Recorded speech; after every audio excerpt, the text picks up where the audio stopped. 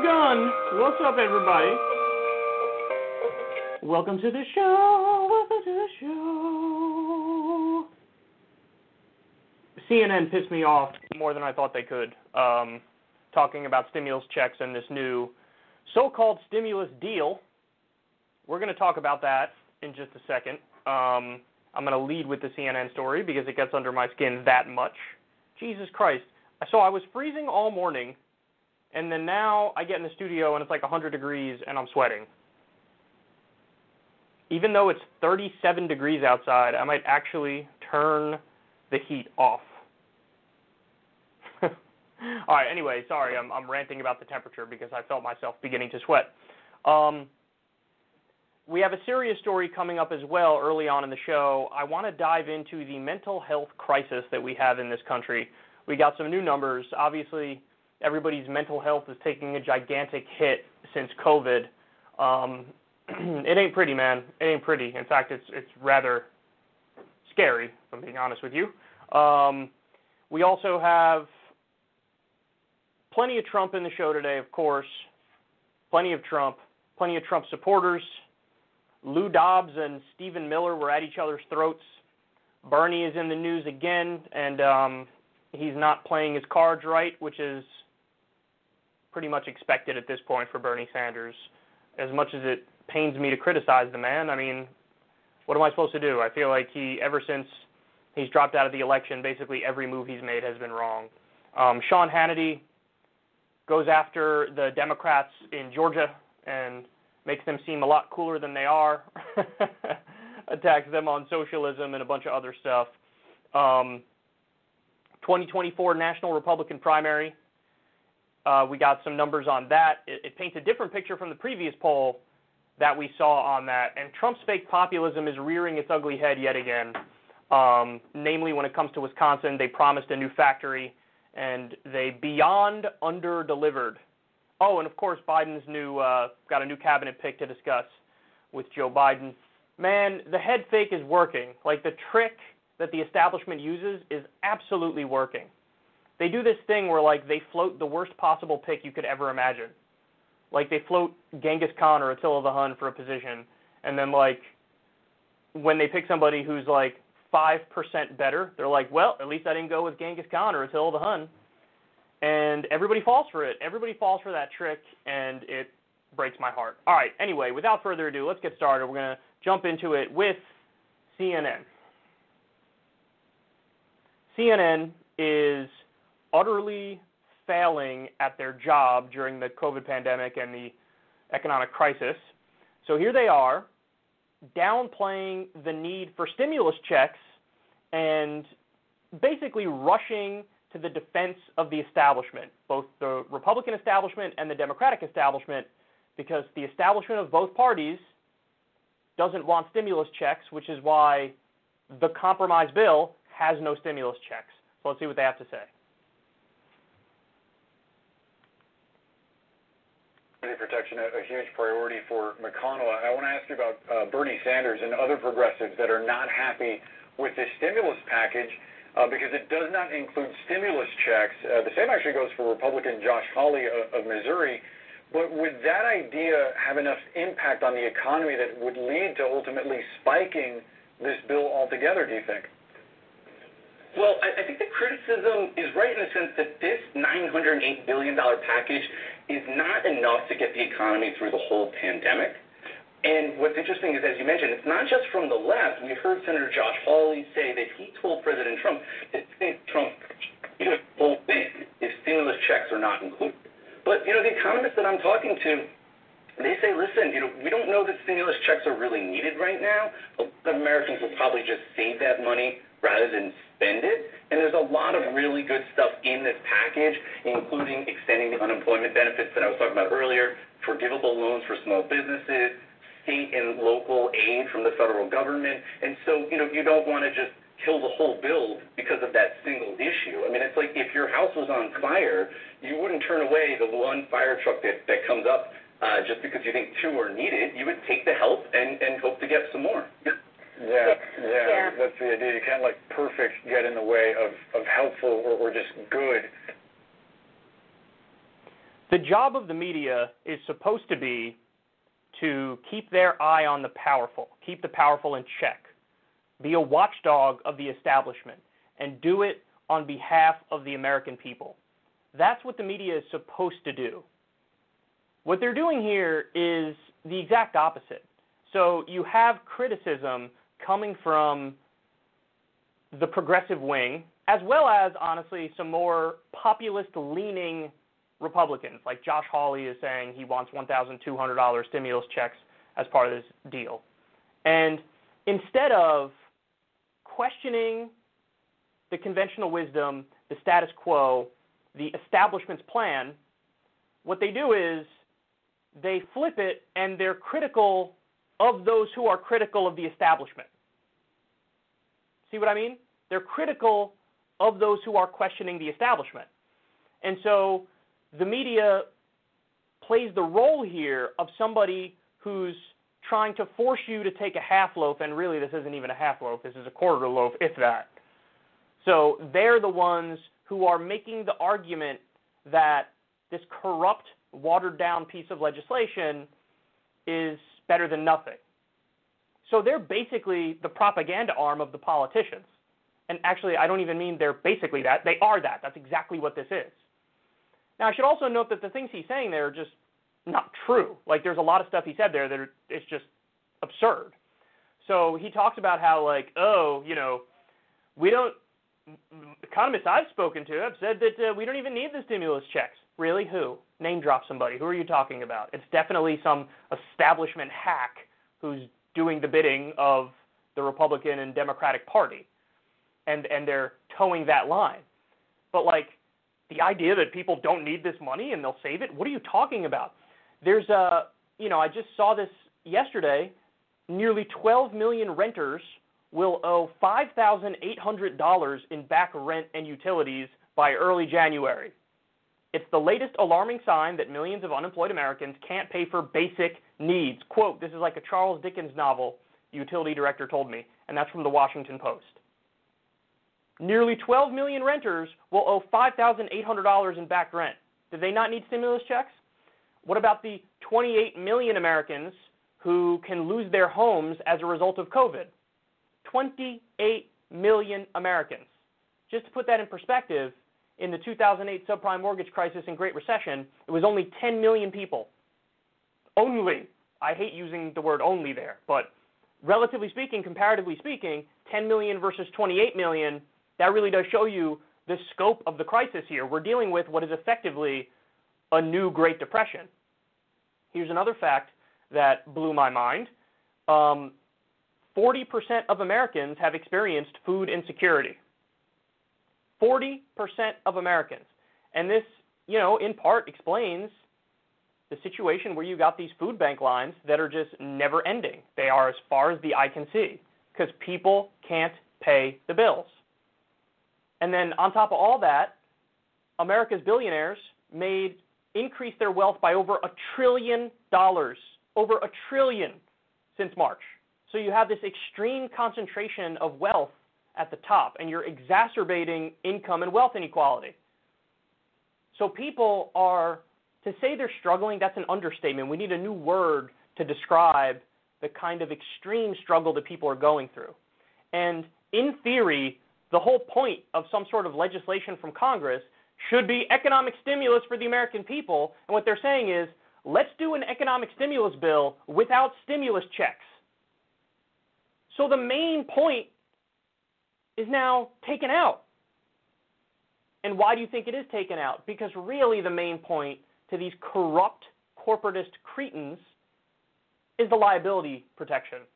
So for those of you who don't know what that is, they want to make it so that you can't sue a corporation if you happen to contract COVID, either working at the place or shopping at the place. They want to protect them legally from lawsuits where they might have to pay out a lot of money to people who contract COVID at their business. So the real purpose of this is let's protect the corporations. Let's shield the corporations. They talk about how, this is going to increase small business loans. To some extent, I'm sure it will. But as we discussed with the original PPP program, over 50% of the funds went to big businesses when they were supposed to go to small businesses. even the things that he's citing is like, well, here are the important parts of this bill, like, oh, unemployment extension. Yeah, that's really important. But why is the number a lower number than it was previously? They reduced the number for unemployment. So every single thing that's supposed to be for regular people is watered down and cut. And all the provisions that are for corporations and the wealthy are beefed up. But it really is, it's beyond obnoxious to the point where it's downright silly that you have, top economic voices at CNN. I mean, that's this guy's title apparently, like head economic writer or something like that, head business writer. And he's casually making the case that, well, we don't even really need stimulus checks because people probably save it anyway. They'll save the money anyway. That shows you he has no idea how extreme the pain and suffering and degradation and poverty is out there. He has no idea. Or he knows and he doesn't care. Because his whole point is to be a mouthpiece for the establishment. That's his whole point. It really, really, really is mind-boggling. They're doing what Trump does. What does Trump do? Trump just creates his own reality and then pushes it relentlessly. He's the ultimate postmodernist president because he'll just say something that he wants to be the case and then run with it and hammer it home nonstop. That's what CNN is doing here. She's totally making it up. Yeah, people don't even need stimulus checks. Excuse you? Yeah, I don't know. People don't even need it. I've concluded that. Why? Because I said it. That's why. Forget all the data points that point in the opposite direction. No, I don't think they need it, and so I'm going to say that they don't need it. And people probably just save the money, and you don't even want that at this point in time.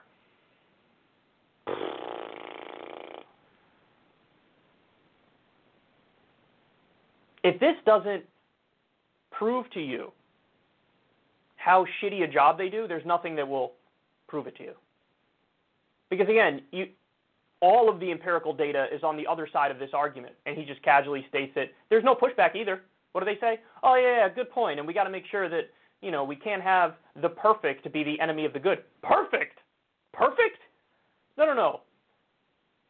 An imperfect bill would be like stimulus checks, but at a lower number. Like you're giving people $800 or something. That's imperfect. That's just good. We're talking about a bill that doesn't do the main thing that it, in theory, should be for. It's like having a health care bill and saying, we have no health care provisions in our health care bill. Then maybe it's not really a health care bill. That's exactly right. That's exactly right. They're so bad at their job. And I should be thanking them. Because from a selfish perspective, this is great for outlets like mine. Now, granted, am I a direct competitor of the likes of CNN? No, because I'm an opinion guy as well. I'm more of like just a political commentator, talk format, open forum. I say whatever the hell I want. So, granted, I'm not in like the hard news business. But it is kind of crazy how they do such a bad job that even like opinion people on YouTube who are idiots with loud mouths, like we look better. We come out looking better. Everybody in this space comes out looking better. It's not because we're so good, it's because they're so bad. They really have their top economic voice in a situation like this arguing, yeah, stimulus checks, I don't know, I was told they're not even necessarily needed.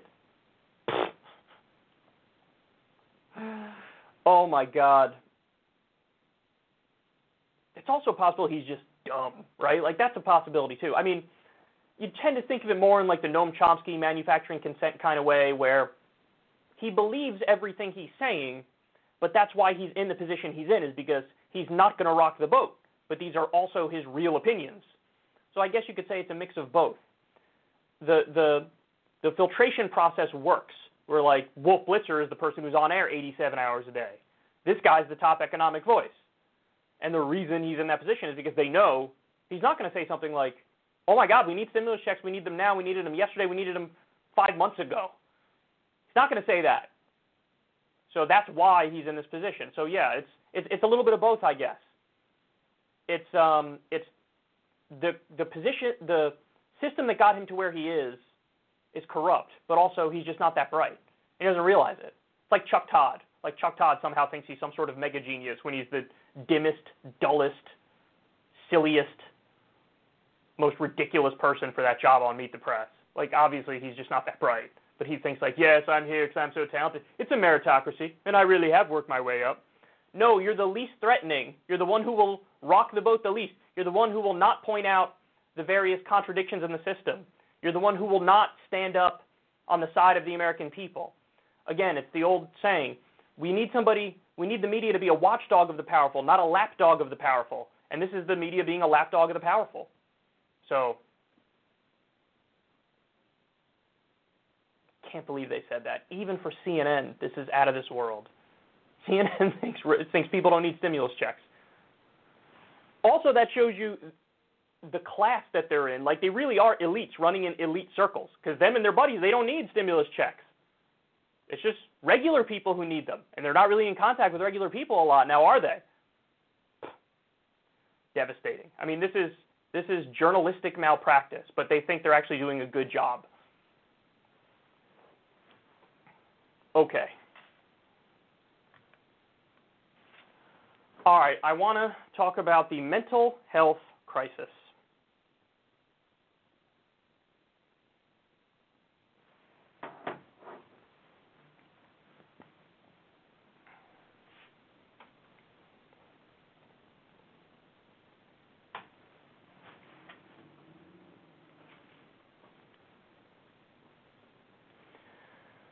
So I have some new numbers here highlighting what I think it's fair to call a mental health crisis in the United States. So this is from Axios. 34% of poll respondents said that their mental health is excellent. Only 34% self-describe their mental health as excellent. Now, I don't know. It's tough to put that in context, right? We don't know. Is that good? Is that bad? Is that neutral? 34% excellent.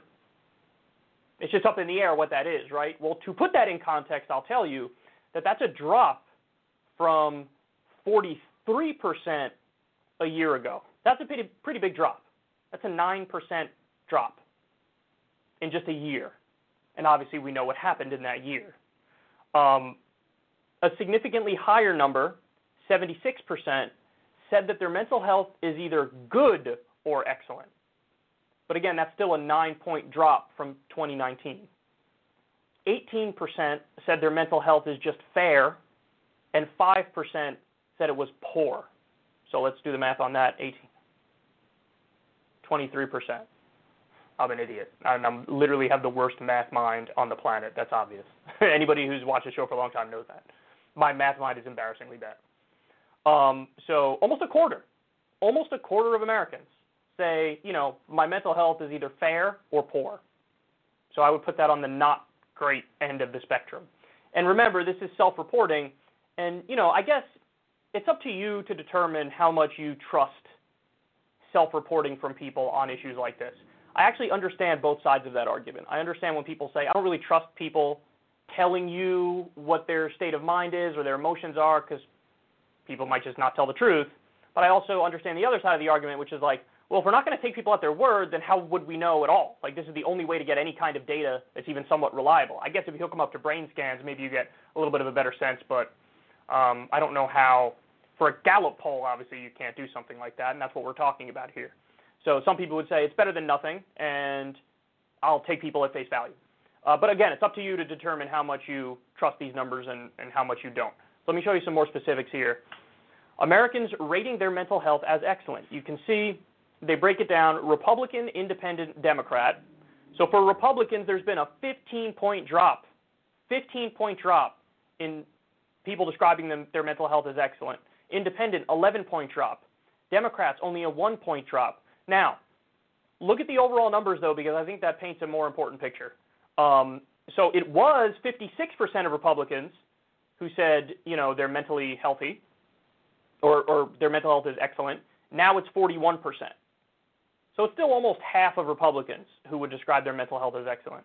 For independents, it was 44%. Now it's 32% of independents that say they have excellent mental health.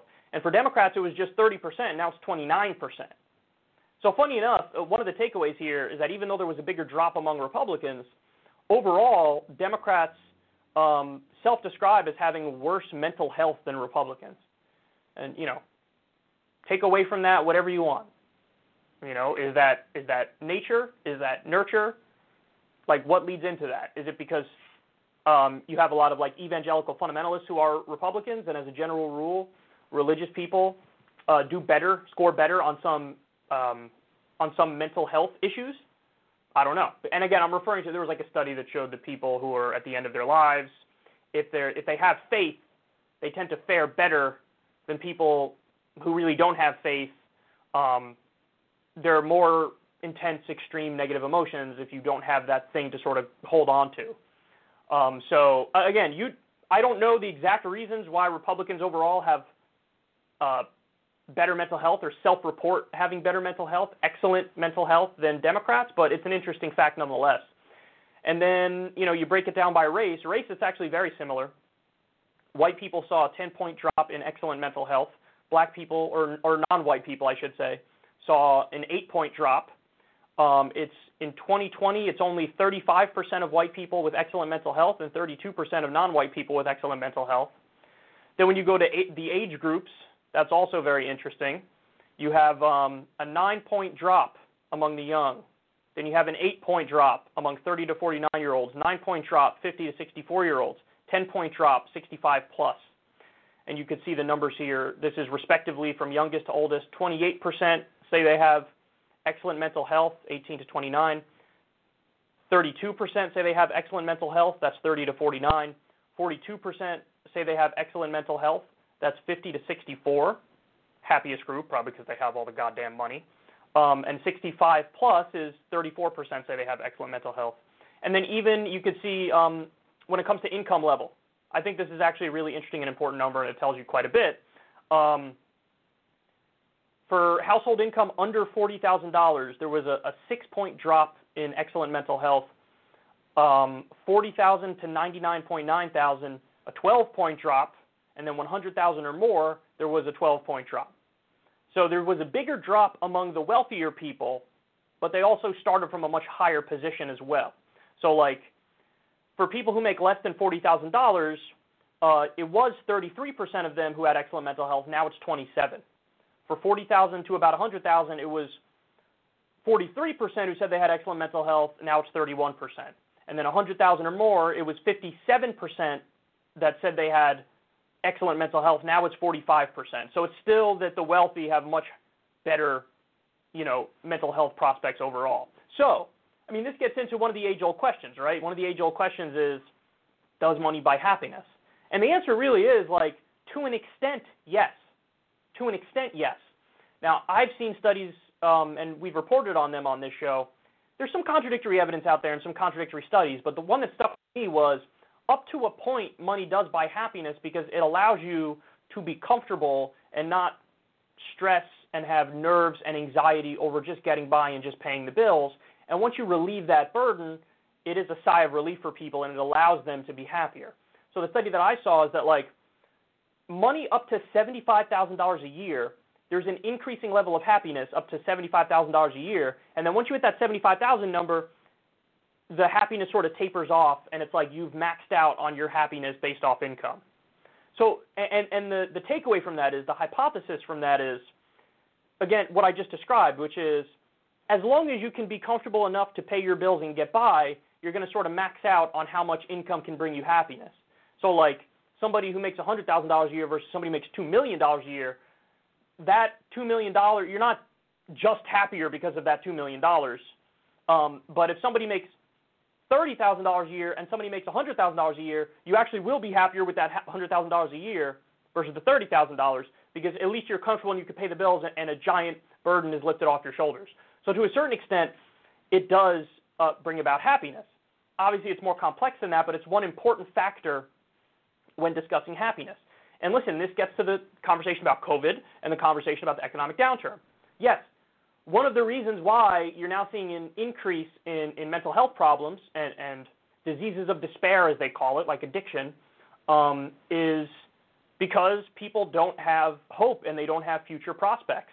And when you lock human beings down who are social animals and you remove the social aspect from them to a large degree, there are going to be negative consequences associated with that. So you have the pandemic, you have 280,000 Americans who are dead, you have millions infected with the virus, and then you also have the economic shutdown and less socialization between people, It really is sort of the perfect storm to make it so that people are going to be less happy. Now, is it all economic? Of course not. Is the economic part a big piece of the puzzle? Yes, it is. It absolutely is. It turns out when you give people material well-being, they tend to fare better psychologically and mentally. But the thing about this crisis, which again is both fascinating and devastating, is that it hit people at every level of need that they have.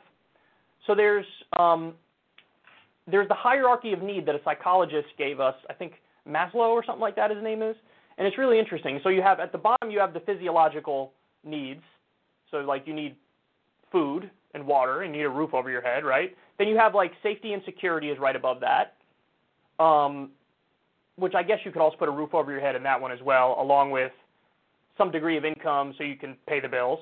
Then you need love and belonging, or like community. That's just above that. Then you have self-esteem is above that. And then you have self-actualization, which is like the top of the pyramid. But the thing about the COVID crisis and the economic downturn is it really did sort of attack that hierarchy of need on every single level.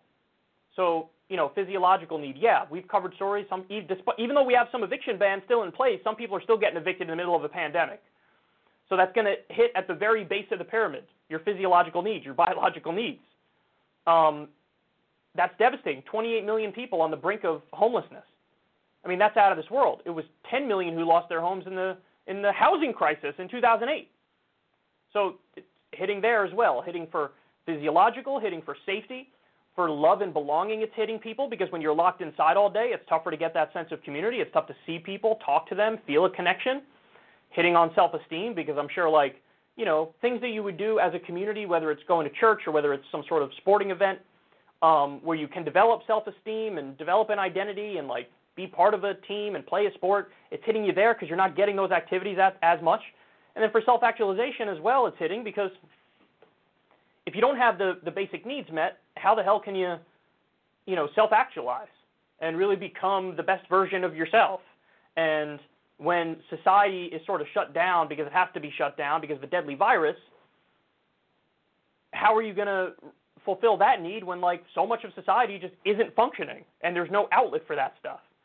So it really is devastating, and you know, you need to get the virus under control, obviously, in order to have any real shot at addressing these problems, but it just seems like we're compounding the problem with another crisis on top of the crisis. Like we have the COVID crisis, and then we have the economic crisis as a result of the COVID crisis, and then we have the mental health crisis as a result of the economic crisis and the COVID crisis. So it's just, everything is just, people just keep getting slapped in the face and getting their eyes spit in, and it's like, how do you begin to untangle such a complex weave of problems? And it's not easy. It's not easy, and it requires good governance. It requires intelligence, poise, discipline, and we're just not in a place where we're doing that effectively and efficiently. It's just not happening. And so, you know, you look around the world, Australia's basically defeated coronavirus. New Zealand as well, basically defeated coronavirus.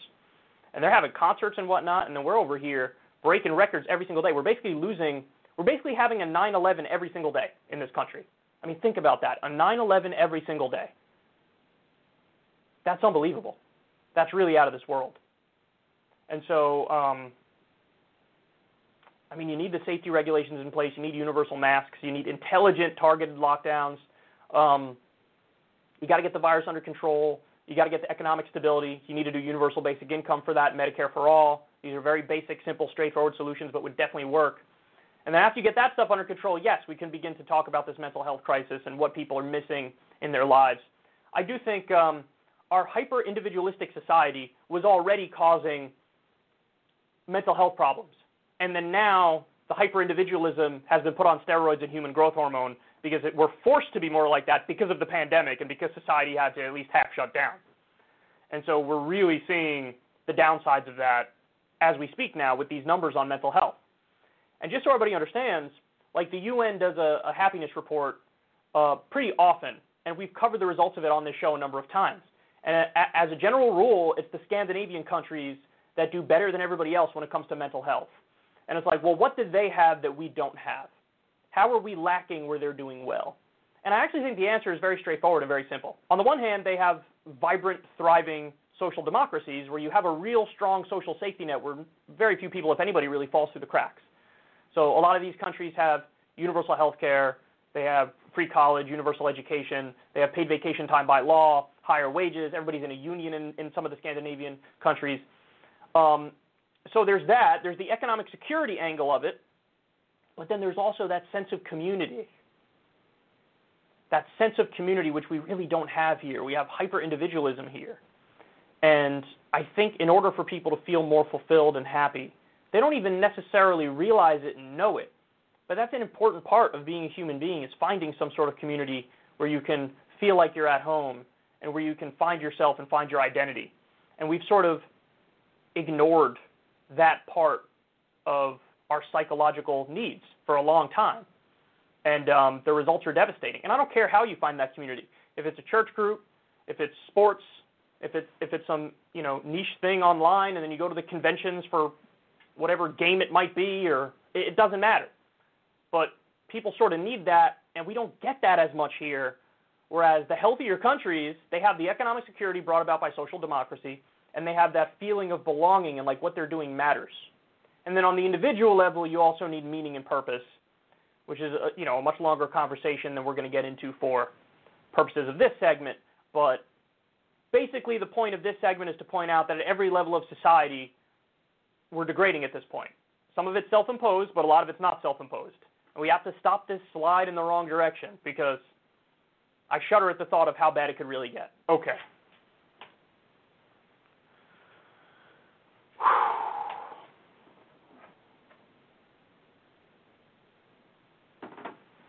All right, let me show you some Trump supporters. What do you guys think of that? Funny enough, this is lightening it up a little bit. Fox Business Network, I'm not sure if this is Fox Business or Fox News, but one of the Fox networks spoke to some Trump supporters at his rally in Georgia. And they're doing this to see what they think of the election and to see where they're at. And it's just as bad, if not worse, than you thought it would be.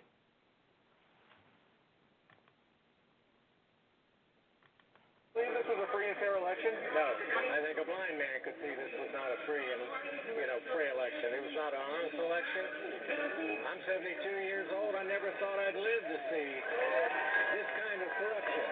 That video we saw that happened in Atlanta, you can't tell me that was just them doing their job. Those were big, fat, humongous suitcases stuffed with probably copied ballots that they did, the Democrats or the liberals, and they told the people to leave at 11 o'clock. For 2 hours, they had time to count all those ballots without anybody watching them. And if you see the graphs at between 11 and 1 o'clock, there you saw that blue little spike from Biden. It's the most rigged election ever, and politicians getting bought off. It's a very transparent election because we can see who not to vote for and who needs to get it. Was this a free and fair election? No! It's the largest coup that ever has happened in the history of mankind. The greatest country in the world, the United States, has been invaded by social media giants, tech giants, China and Russia, all trying to seize our country and make it into a Marxist socialist country. Well, what do you say to the rhinos who are calling for President Trump to get off the fight? Traitors. Sorry. Traitors. Very traitorous. Stick to your party. Support the head of your party, which is President Trump, and stand up for your constituents and the people that elected you. Ask them, has China bought them? Are they owned by China just like Joe Biden's owned by China? I mean, it seems to make sense to me. All the money, man. They're all worried about their own personal agenda. But you know what? They're going to be the first ones out. If this goes either way, they're going to be gone. Man. You can't say, even when Trump is being his most silly, you can't say that has no impact, because it actually has a colossal impact. And his most hardcore, fervent supporters believe every word he says. And so when he goes on these long tweet rants where it's rigged election, fraudulent election, and he's tweeting these out-of-context 15-second videos of some supposedly shady shit going on, this is reaching a giant audience. Now, admittedly, this audience might, maybe 30% of the country, like the real hardcore Trump people. But that's a lot of people. When you do the math on it in a country of like 330 million, 340 million people, 30% of that, that's a lot of people. I'm going to try to do the math because I suck at math. That's a lot of people. So, you know, one of my instincts is like just laugh and like look at it and be like, you're so ridiculous. Like everything you're saying is so silly, it's so absurd, it's obviously incorrect. But a lot of people don't see that. They don't realize that. They think that he's the crusader for truth standing up against, you know, the deep state and the swamp. And no, he's lying to you. He's definitely lying to you. Maybe he's convinced himself that his lies are truth as well, but he's not correct with the things he's saying. So I'm going to get to this point in a second, but like I'm mad at everybody because there's no way we could have gotten to this point here where you have people giving these answers unless there's a failure at like every level of society. So again, I'll get back to that point in a second, but let's just go through some of what they said here. One of the guys was like, the numbers went up for Biden between 11 and 1 a.m. Yeah, and if you read a single article before the election about how the votes were going to roll in, you would have known that's when a lot of these states were beginning to count their mail-in ballots. And it's no surprise that they went massively for Joe Biden because, number one, mail-in ballots historically go more for Democrats than Republicans in the first place. And number two, they went even more for Biden because Donald Trump was telling people, don't do mail-in votes. So it's like they caused this problem, and then they're like, can you believe there's a problem? Yeah, of course I can. You caused it. Your guy was saying, don't do mail-in votes. You know, like, what are you talking about? And you get the sense that even if you give these people that fact, and I was on Rogan, and I told everybody this, and I said it a number of times. I said it over and over and over.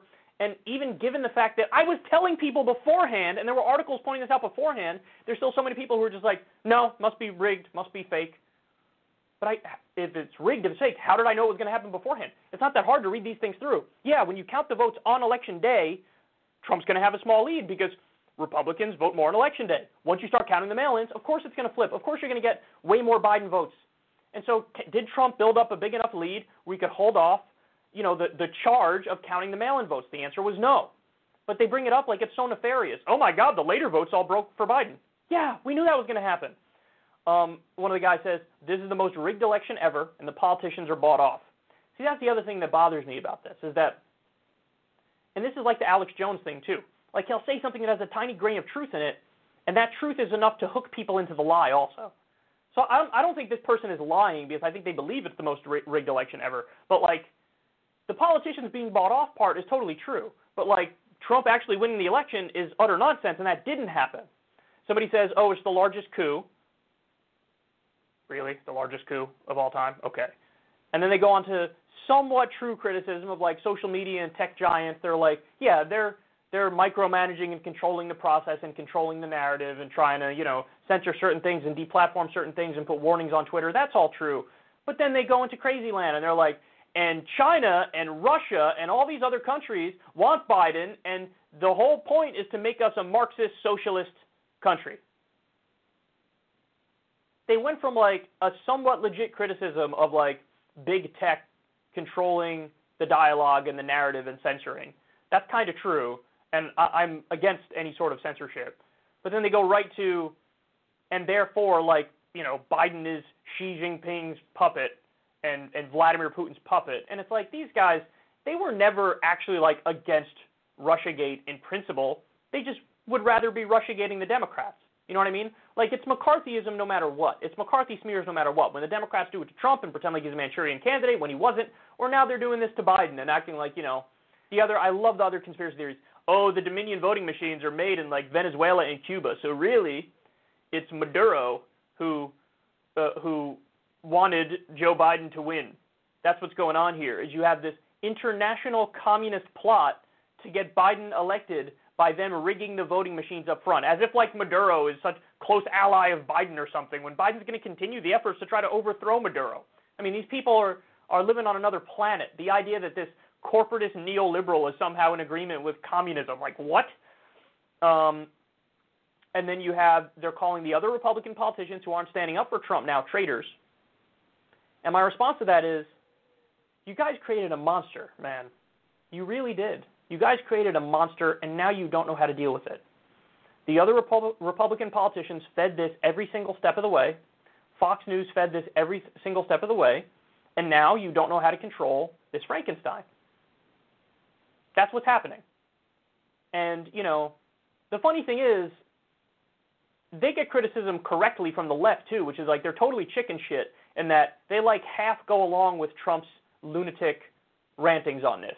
You know what I mean? Like, they will not actively stand up. Very few of them actively stand up and say, you're full of shit, the election's over, you lost.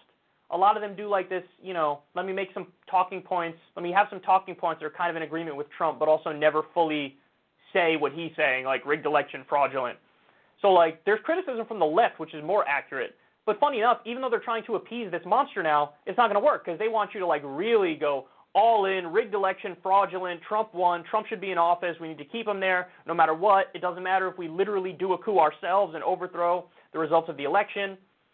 So, but this is what happens, man. You guys created a monster, now you don't know how to deal with it. Let me get back to the point that I told you I would get back to. I'm mad at everybody.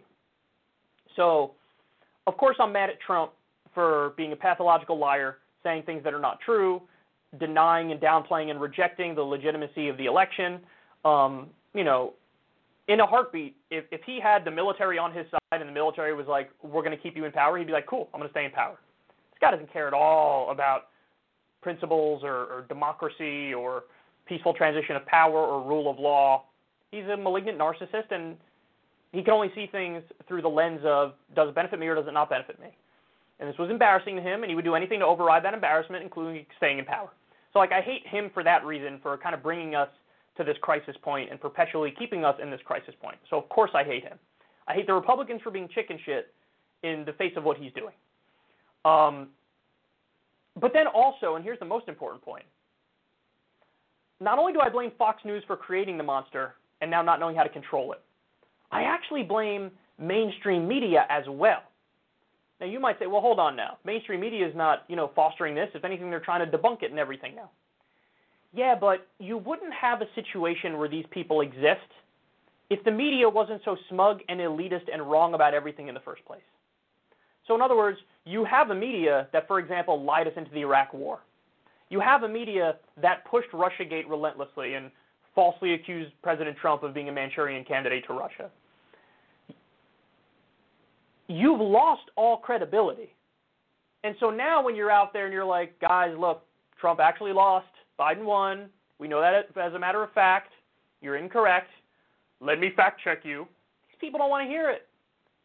And in part they don't want to hear it because they're not that bright, but also in part they don't want to hear it because why would anybody want to hear anything from you? You're smug elitist clowns who have been wrong about everything, and you're on your high horse and you look down your nose at them.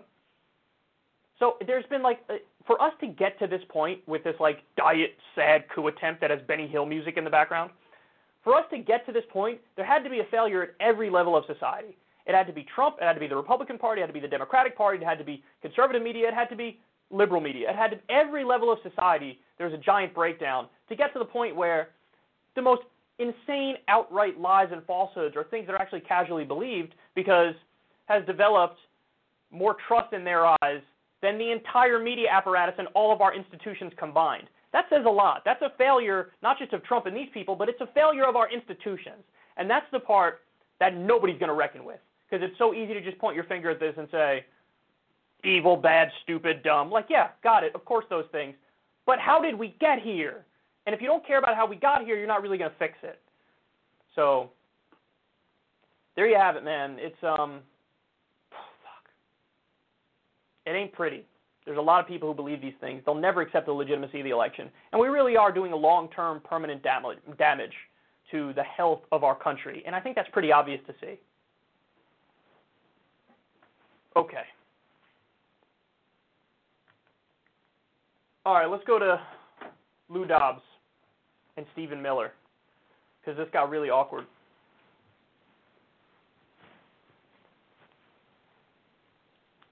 Lou Dobbs and Stephen Miller are two diehard Trump sycophants, and they awkwardly went at it on live TV.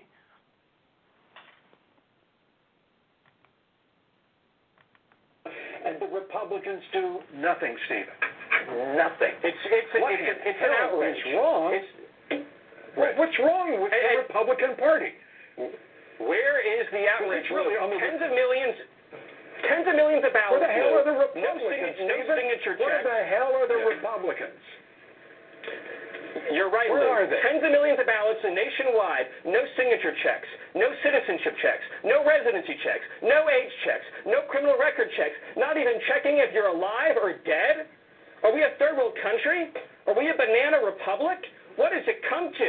If this counts only legal ballots from U.S. citizens, this president gets 4 more years. Let me, and you know, from your lips to God's ears, the reality is that this president right now is fighting, and let's be straightforward about it. He's fighting all alone. And Ted Cruz has stepped up to say he'll argue before the Supreme Court. Why in God's green earth wouldn't the White House jump on it? Why shouldn't they accept that right now? And I'll just say this one other thing, though. If 3 state legislatures I just outlined, one correction in Wisconsin, but I won't let you say, I'm not going to let you do this. I'm not going to let you do that. I'm not going to let you do that. I ask a question. You and I, we're reasonably smart and decent fellows. Why don't you answer me? That's all I'm asking here, Stephen. Why don't you guys jump and salute Ted Cruz and say, yes, we want you on the team now?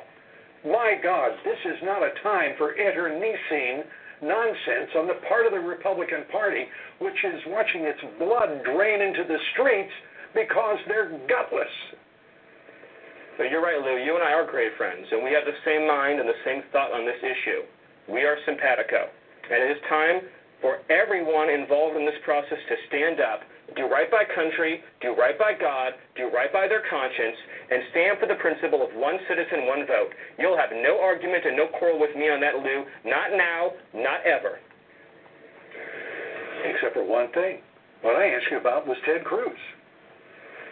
Well, Lou, as you know, I'm speaking today as a representative welcome into the leadership. I know you are. I know who you are, and I know what you do. You know me, and you know what I do. My job is to get answers to the questions I ask.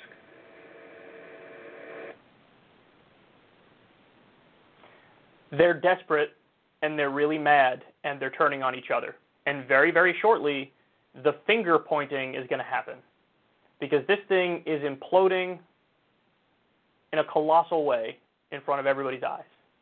And so at some point, the realization will set in, and there will be a lot of finger pointing, and there are going to be a lot of fractures on the Trump right, and it's already getting delicious.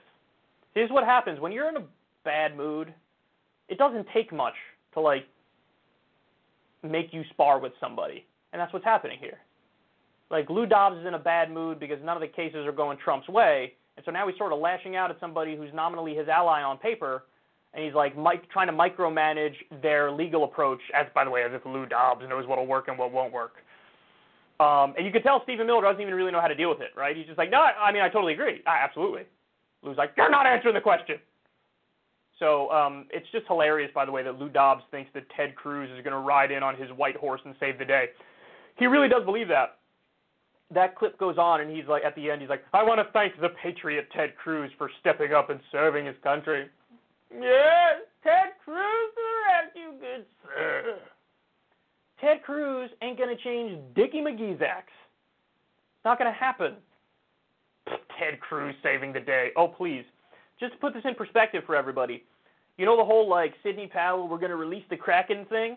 Well, there's a reason why the Trump team had to officially distance themselves from her, because she's crazy and she has no damn evidence.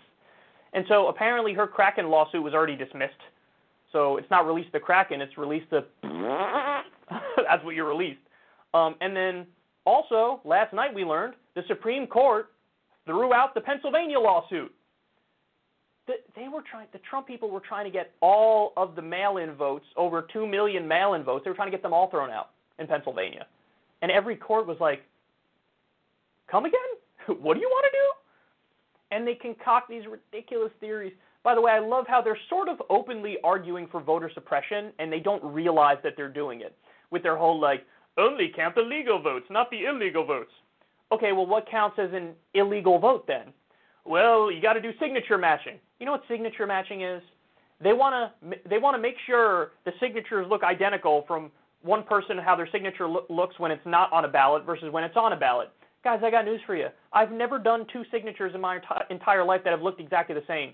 you could nitpick it to the high heavens and throw out anything that's actually my signature. You could say, no, this is a little different, so I'm going to throw it out. That's what they want to do. They want to go to all the Democratic areas. They want to go to all the mail-in votes, which are overwhelmingly pro-Biden. And they're like, well, let's throw them out because, I don't know, you didn't do signature matching. We want you to do signature matching. We want you to throw things out. This is what they do. They try to weasel their way out of counting votes. And then what they do is they just declare every vote that they're throwing out as an illegal vote. And so they want to micromanage and weasel their way through these votes and find any excuse to dismiss votes that should be counted. The idea that there's millions of undocumented immigrants who are voting in this election or something and is throwing it, I mean, that's a right-wing fantasy, the likes of which it's hard for me to imagine that anybody really even believes that. Because I told this story on air before. Granted, it's an anecdote, but I think it's funny because it's also really true. But have you ever driven behind somebody who's probably an illegal immigrant?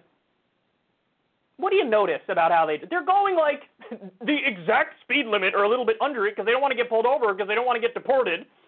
And so the idea that somebody who's terrified about being deported, they're just going to casually show up to go vote when they're not a citizen and they're not allowed to vote, and they're going to roll the dice on them? Of course not. Of course, it's just ridiculous. There is no widespread voter fraud.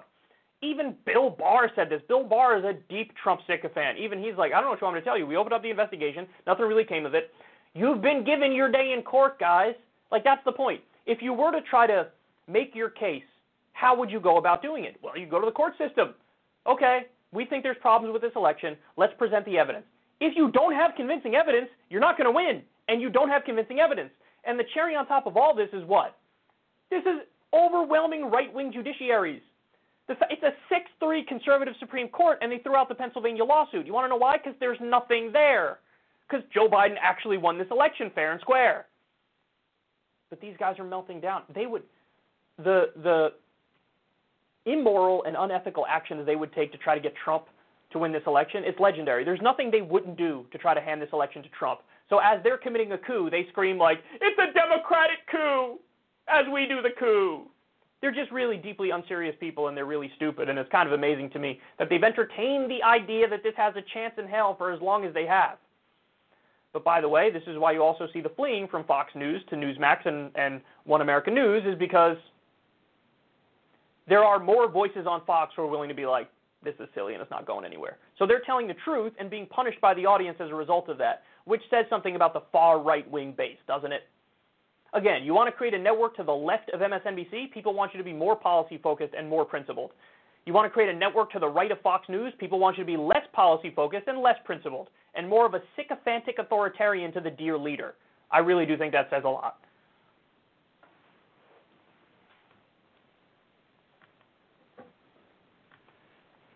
Okay.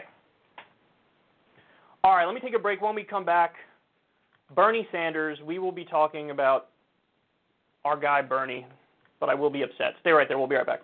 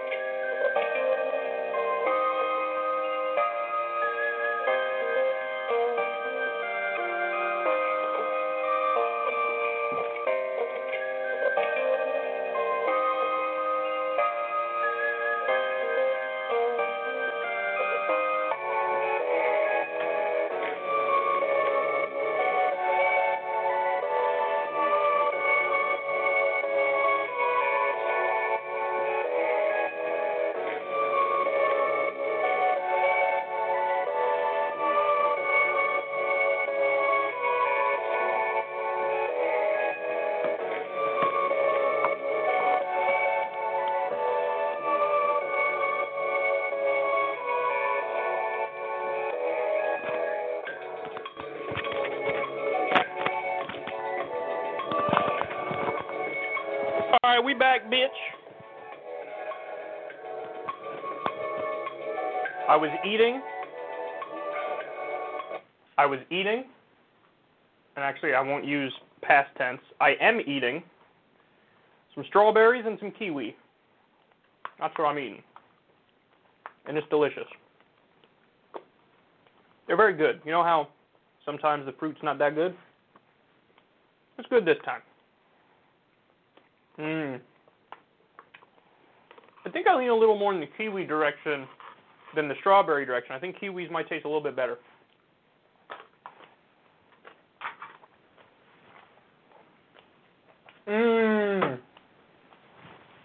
Okay. I'm sorry.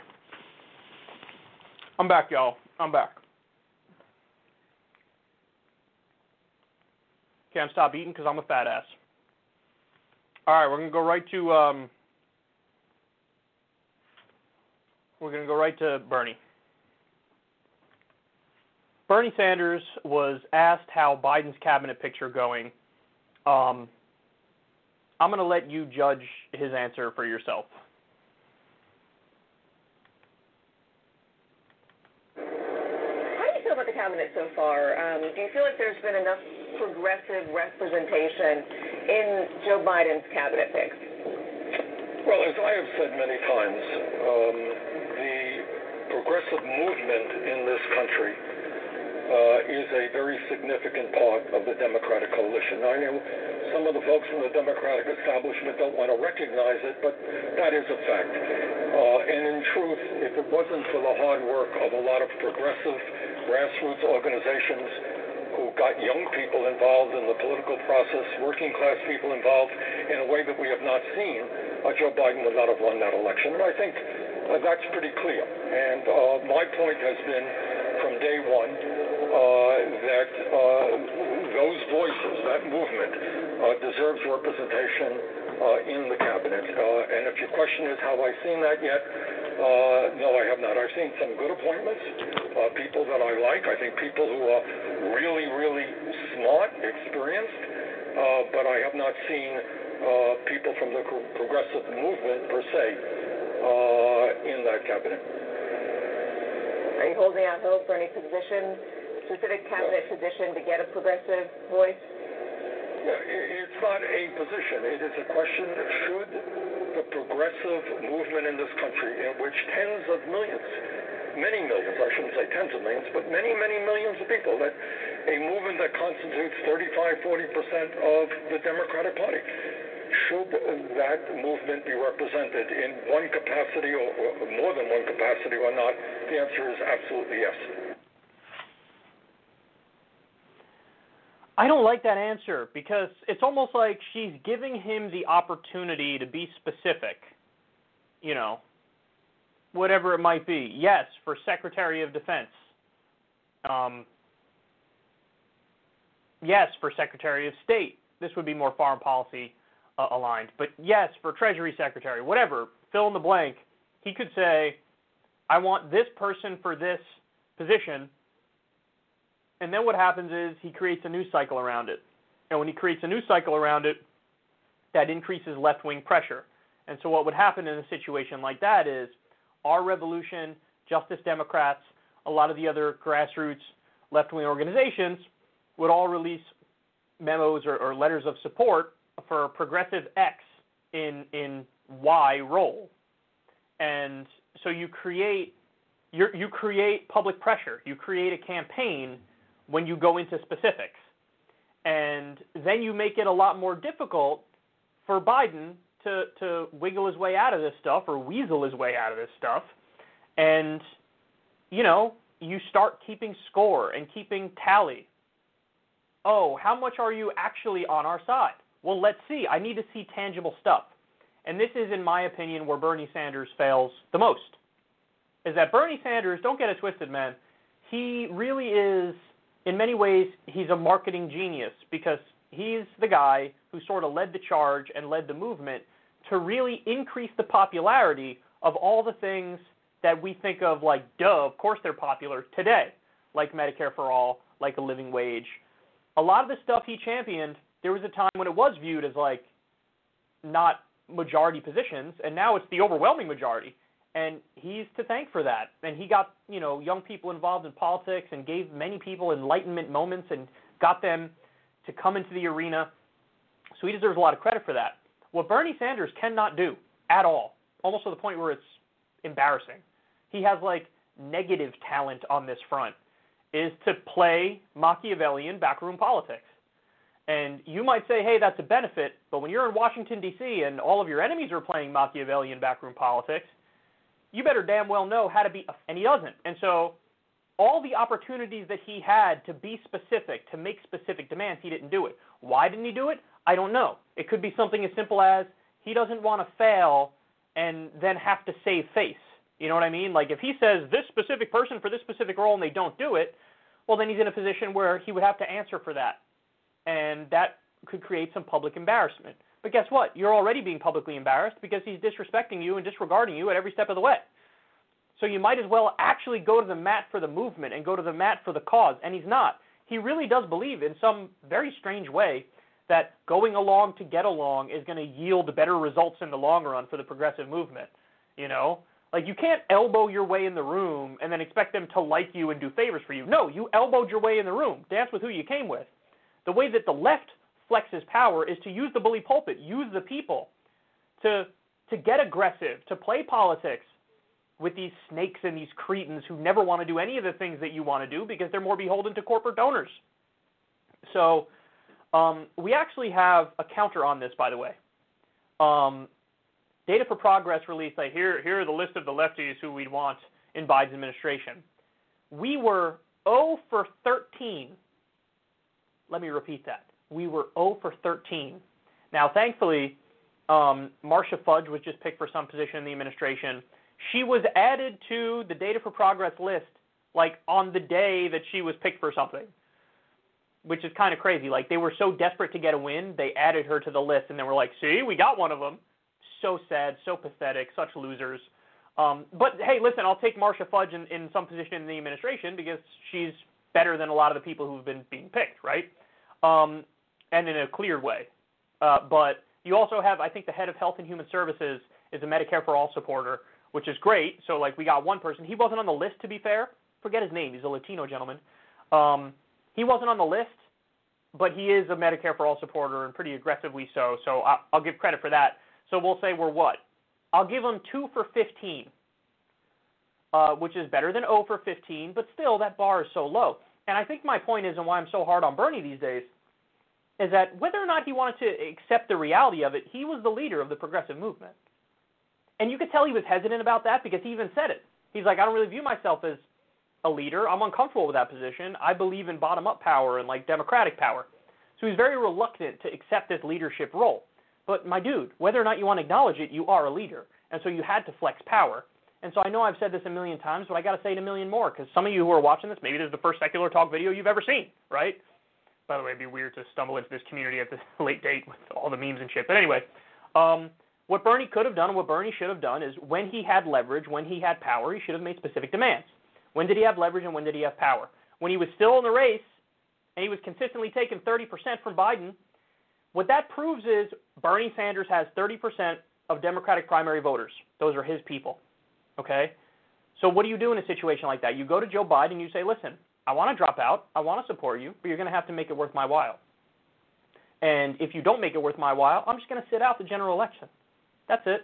I'm not going to campaign against you or endorse against you, but I'm just going to sit out. I'm not going to do anything. And I think you want my help going up against Donald Trump, don't you? You don't want to piss off 30% of the Democratic base. You really want to go into the fight that is the general election with a wounded leg? Is that what you want to do? Be my guest. Go right ahead. It's on you. It's not on me. And then you say, okay, what do you want? What kind of a deal do you want to make? And that's when Bernie could have said, here are the positions and the appointments I want, and here are the executive orders I want done within the first 100 days, and I want this in writing. I want your name in writing on this so I could go to the base and wave the sheet of paper and say, here's what I got. But instead of getting those demands, he just sort of did everything for Biden that Biden wanted and then just hoped to get paid back later with his sad campaign for being like, what was it, labor secretary? He had this sad campaign of like, oh, I would kind of be interested in that. Maybe I would hope he would pick me. Bernie, you could have demanded it up front. And so the main takeaway from this segment is that I want people to understand the days of like this up in the air, airy-fairy kind of politics of like, you know, trusting in somebody who's ideologically vapid on top of nominally opposed to you as a neoliberal corporatist, the days of like going along to get along or forming a coalition based on nothing, that's got to be over. It's got to be concrete. And so what I want to leave everybody else with is you have to be efficient, you have to be effective, you have to play politics because there's no way around it. If everybody else is playing the Machiavellian game, you got to play the Machiavellian game back. That's one thing. But the other thing is, yes, the left's power is derived from the people. Use the bully pulpit. Use the power of the people. Don't be afraid to, you know, flood your opponent's phone line with angry people who are saying, you better sign on to this, you better do that, you better do this. But also, everything needs to be definitive. I don't know how we ever got to the point where politics wasn't about specific policy issues primarily. You know what I mean? Like, there's a lot of people who get involved in politics, and they don't even really think about or care about policy issues specifically. Like, that's the whole point. That's the end-all, be-all. So if you're going to make coalitions with people who are like Patriot Act supporters, Iraq War supporters, crime bill supporters, you better have very specific concessions that you can show, here's why I'm doing this. But he never did that. And so now he does these sad things where, yes, I would kind of hope that maybe we could get more lefties, and it wouldn't be nice if he were to put his middle finger up to 30% of the party. I don't think that that would be very appropriate, and so maybe he better do the right thing, and hopefully he will pick some lefties that we can be happy about, and I would really appreciate that very much. So please, Joe, if you would be so kind, I would. He could have demanded all this up front. He could have done it. Now, you can make excuses for him all you want, but just understand at the end of the day, you're making excuses for him. He squandered a lot of leverage and a lot of power. I'm not attacking Bernie. I'm attacking his strategy. And so if you can't deal with strategic differences, I don't know what to tell you, then we're just doomed to repeat the same mistakes over and over and over and over and over and embarrassingly lose every time and then do this new sad thing, which is I've seen many lefties like claim victory when they obviously lost. You know what I mean? That's one of the things I've seen a number of times is like claiming that you got what you wanted when you didn't get what you wanted. And it's like, ugh, that is so gross. I see right through it. People caring more about saving face than like getting results. So anyway, I love Bernie with all my heart, but we got to acknowledge his mistakes and we got to adjust moving forward because what I see now is just beyond sad.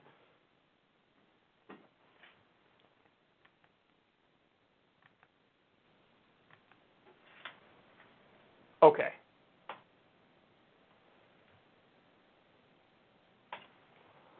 You are going to love this next story. Here we go.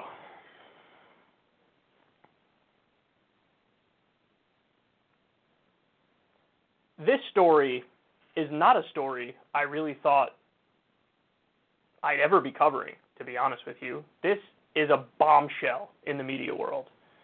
Newsmax TV scores a ratings win over Fox News for the first time ever. Newsmax TV beat Fox News in the key demographic.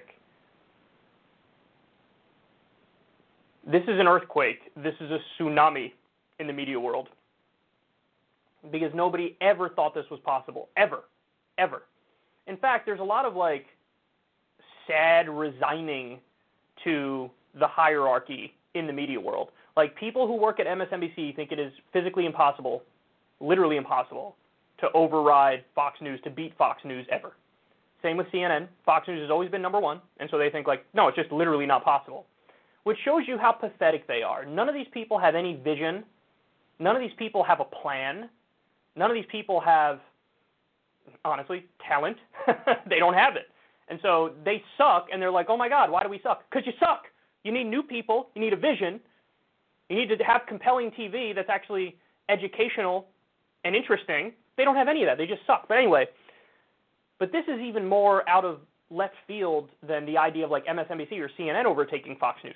This is a ragtag, startup, little, nothing conservative network that beat Fox News in the demo. Now, to be fair, it's only for one time slot. It's only in the key demographic. And any other time of day, Fox News has like 3 times to 4 times more viewers. So I don't want to make too big of a deal of this, but it also is just a very big deal.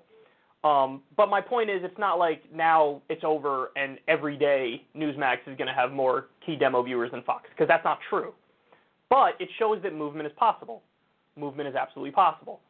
So let me give you some specifics, and then I'll tell you how and why this happened. So in the key demographic, which is age 25 to 54, and this is the one that advertisers care the most about, Greg Kelly Reports is a Newsmax show, and he outrated The Story with Martha MacCallum on Fox News.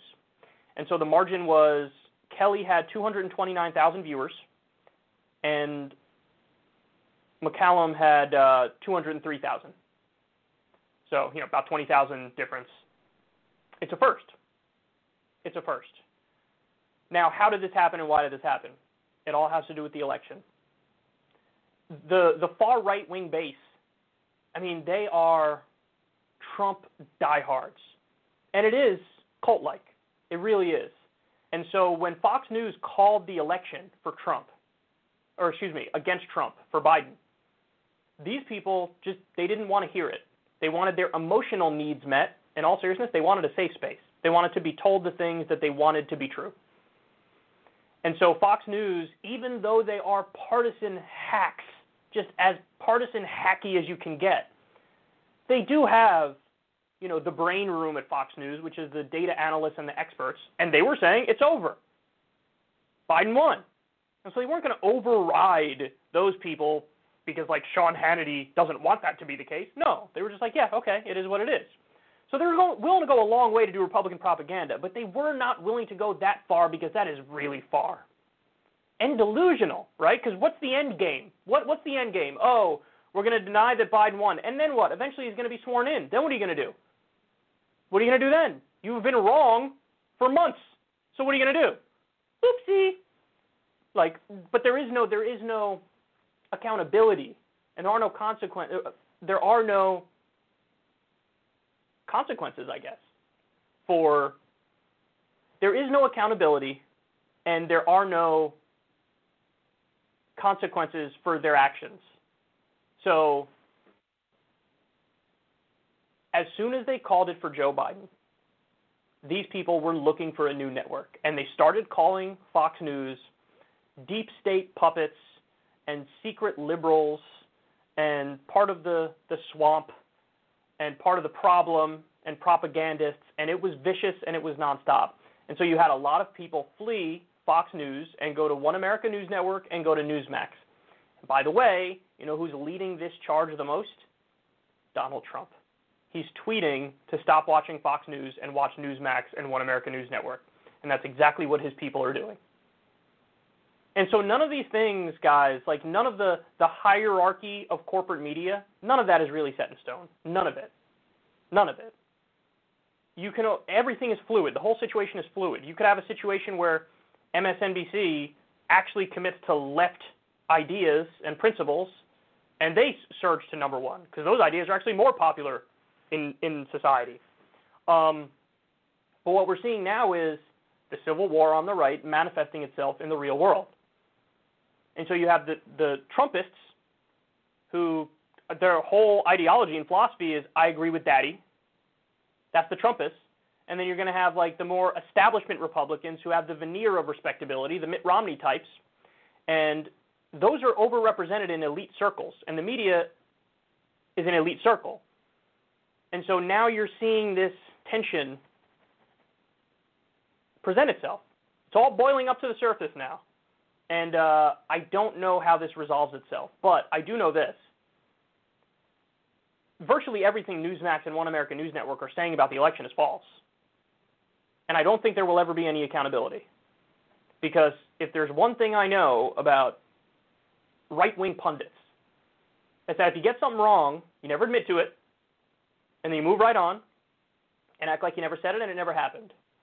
And your audience is willing to go along with you because they also were wrong, and they don't want to face that fact, and so they'll just keep going forward with you. Don't work like that on the left. If I'm wrong about something, you guys will tell me I'm wrong about it, and I got to be like, I was wrong about that. It's happened a number of times. But it's not how it works on the right. And so there is a possibility in the long run of like the Newsmax side and the One American News Network side winning out. And by the way, they might already be winning if you had one network instead of two on the far right. So One American News Network and Newsmax, if that was just one network, they maybe already would be beating Fox News across the board, nonstop. Man, I know I make this point a lot, but I have to make it again. When you talk about creating a network to the right of Fox News, they just want an outright authoritarian network that says our dear leader is always right, Trump is always right. That's all they want. When you talk about creating a network to the left of MSNBC, nobody wants a network that's more sycophantic to Obama or the corporate Democrats or Biden. Nobody wants that. A network to the left of MSNBC is more principled and more policy-focused and holds the Democrats accountable just like we hold the Republicans accountable. That does say a lot, doesn't it? That the far right yearns for that authoritarianism and the far left is so independent-minded that they want nothing held sacred and they want everybody to get the criticism. It's quite a difference. But this is a big event. Don't get it twisted. Newsmax actually beating, for the first time, Fox News in the key demographic at the 7 o'clock hour. We'll see. We'll see what happens moving forward. But should Fox News worry? You tell me.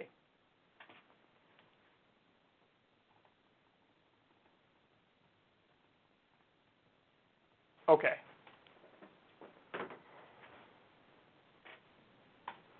Now we're going to go to Sean Hannity.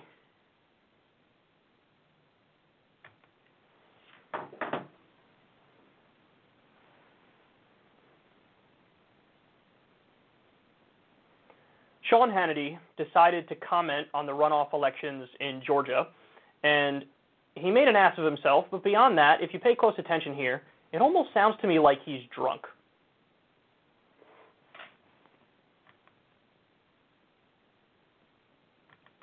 And last night, the far-left extremism of the Democratic Georgia Party, well, that candidate, Raphael Warnock, on full display, refused to directly renounce Marxism and socialism. Why? Because he's publicly advocated for it many times over the years. And by the way, wouldn't give a straight answer on Joe Biden and court packing. Haven't thought about it. I don't believe it. I would have given him all the time he needed to give an answer. Take a look. Reverend Warnock, in your writings and your teachings, you've repeatedly praised Marxism and the redistribution of income. Can you here and now, for all Georgians, renounce socialism and Marxism? Listen, I believe in our free enterprise system, and my dad was a small business owner. Look, these are more lies from radical liberal Raphael Warnock, someone that has invited Fidel Castro, a murderous dictator, into his own church, someone that has celebrated anti-American, anti-Semite Jeremiah Wright. You know, he has also said that police officers are gangsters and thugs and refused to apologize for it. He said that you can't serve God and the military. I'm wondering if you can answer the question, do you support expanding the Supreme Court? I'm really not focused on it. And I think that too often, the politics in Washington has been about the politicians. They didn't ask if you're focused on it. Do you support packing the courts? And I don't believe him when he says he doesn't have an answer. The far-left extremism doesn't stop there, because tonight we're learning more about the troubling record of Senator Perdue's opponent, Jon Ossoff, who was facing incumbent David Perdue because aside from endorsing an unhinged socialist agenda, and I mean way to the left of Bolshevik Bernie and Ocasio-Cortez, earlier this year, Ossoff quietly disclosed ties to a pro-Chinese Communist Party media company. Oh, and he got payments from the highly controversial Qatari-backed Al Jazeera network. See what's going on? Yep, Raphael Warnock, Jon Ossoff, clearly ready, willing, able to team up with Chucky Schumer, the force of radical socialism, and literally destroy everything that Donald Trump's accomplished in the last 4 years and probably investigate his family into perpetuity. Hold on, typing down my notes.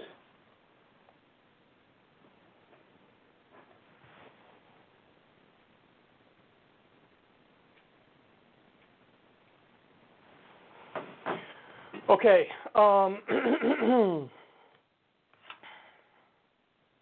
Awesome. That would be wonderful. There's nothing I'd like more than to destroy all the things Trump has done, like massive deregulation, gutting the Consumer Financial Protection Bureau, a bureau which returned billions of dollars to defrauded Americans who were ripped off by financial institutions, reversing those Trump tax cuts where 83% of them went to the top 1%. And the most important part was cutting corporate taxes. Nothing I would like more than destroying those things, destroying his repeal of clean water and air protections. I would like to bring those back, thank you very much. So I would love that, and I would also love his family to be investigated. Why would I want his family investigated? Well, because there's a lot of evidence that they committed crime, Sean. Like, for example, the illegal write-offs that Ivanka was taking, that Trump was taking by giving money to Ivanka and saying it's a consulting fee, and then writing it off. Okay, that's one example. There's a million examples. How much money did he make? Jared and Ivanka made like $130 million over the course of a year or two as they were working in the White House. Let's check the source of some of the money. Is some of that coming from Saudi Arabia or Israel, and are they getting favors in return for that? This is what I call corruption 101. Donald Trump taking money from the Saudis through his D.C. hotel and then giving them a multi-billion-dollar weapons deal. That's not good. That's absolutely not good. The new scam that they're doing, which is like, let's raise money to stop the steal, and apparently most of that money is just going to pay down their campaign debt, and maybe even his personal debt. That should all be investigated. So do I think, and by the way, this is the difference between somebody like me and somebody like Sean Hannity. You know what else I think should be investigated? The Clinton Foundation, because that's also incredibly corrupt, and it's a veneer, it's a facade for respectability of, oh, we're doing charity. Meanwhile, of course, they're making plenty of money off of it, and there's corrupt connections where they're, way too close with executives and billionaires and business owners and people who really control our political system. I say we should invest the Clinton Foundation, and I say we should investigate the, not just the Trump Foundation, which he does have that and that should be investigated, but we should also just investigate him and his family and their business dealings because it's sketchy as hell. So that's the difference. I'm not a partisan hack. So when I think there's foul play and corporatism and corruption happening, I would definitely investigate Democrats, and I would investigate Republicans. He only wants to investigate the Democrats, again, because he's a partisan hack, and he's a complete loser. Okay, so to that final part, I'd say, rock on. That's exactly what I want. Investigate him, which they're not going to do, by the way. I wish they would, but they're not going to do it. They're already saying, like, look forward, not backwards, the old Obama line of, like, we don't like to look backwards, we look forwards. This is what he said to overlook Bush's torture and illegal wars, and this is what they're going to say now to overlook Trump's financial crimes. I also got a good chuckle out of radical socialist Chucky Schumer. Imagine thinking Chuck Schumer is a radical socialist. Is that what he said? Yeah, radical socialist. Chuck Schumer as a socialist is the most hilarious thing I've ever heard in my life. These guys are down the line, standard, boring, neoliberal corporatists. That's what they are. Look at his voting record. Radical socialist. Then you'll notice he talks about how John Ossoff is like bought off by Qatar and China and Russia. Like, I got many criticisms of John Ossoff, but they're substantive. This is not substantive. This is made up. And everybody likes to Russiagate each other these days, or I should say Chinagate each other these days as well, which is like, people are always arguing that politicians are beholden to like foreign governments and they're acting as Manchurian candidates, when the real scandal is that they're mostly beholden to Pfizer, pharmaceutical companies, health insurance companies, Wall Street, the military-industrial complex. That's who they're really beholden to. And in the case of Trump, it's a little different because he did take that money from Saudi Arabia, and Jared got a lot of money from Israeli banks and then did favors for them. So they're kind of beholden to those states, but they're not beholden to Russia. There's no evidence of that. And really, first and foremost, they're beholden to corporate America and billionaires. Now, same thing with John Ossoff, maybe to a slightly lesser degree, but this idea to overreach and act like he's some sort of Manchurian candidate for China, it's like you just look so stupid. And again, calls him a radical socialist, I mean, this guy was saying, I'm against the Green New Deal and I'm against Medicare for all. Boring neoliberal corporatists, but they have one argument, and their argument is, radical. You're a radical. That's what I think. I think you're a radical. Are you radical? Radical. And they also think that that's an argument in and of itself. This is how you know he's been preaching to the choir for decades, is that he says things that only appeal in his little bubble. He basically does the fundamental opposite of what I try to do on this show. I try to craft arguments that don't just appeal to people who already agree with me, but it's in my mind all the time. I'm cognizant of the fact that somebody might be watching this who doesn't agree with me. And so I try to talk about things in a way where it could appeal to people who don't even necessarily agree with me. They're like, yeah, you know what, I don't agree with Kyle on a lot of stuff, but that seems like a good point. But there's none of that for Hannity because he's just a partisan hack. The fear-mongering about packing the courts is hilarious because we all know that these milquetoast Democrats are not going to pack the courts. I love it if they would. They should do that. You want to have a 6-3 conservative court that can veto any good legislation at all and just claim it's unconstitutional even though it's not? Because that's what they could do. A 6-3 conservative court would be like, meh, oh, did you just pass a bill that gives millions of people health care? We say it's unconstitutional. Revoked. And they'll have BS arguments. I would love it if they packed the court, but they're not going to because they're boring corporate Democrats. You know, they make them seem a lot cooler than they are. But the final point, and my favorite point, is Sean says, and doesn't he sound drunk? I really think he sounds drunk in this clip. I really do. He sounds just totally hammered to me. In fact, originally I was listening to the clip on like 1.5 times speed or 2 times speed, and it sounded fine. And then when I put it at normal speed, I was like, oh, he's hammered, dog. He's sipping a little something, something. He's got a little flask or something underneath the desk or in his jacket pocket. That's what it sounds like.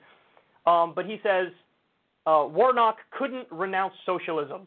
And then he shows the clip, and Warnock is asked, like, you know, do you believe in Marxism or socialism? Something along those lines. And then his response is, I believe in our free enterprise system. My dad was a small business owner.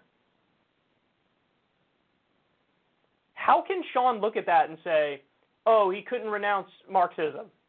He literally just said, I believe in the free enterprise system, and my dad was a small business owner. That's exactly what he's doing.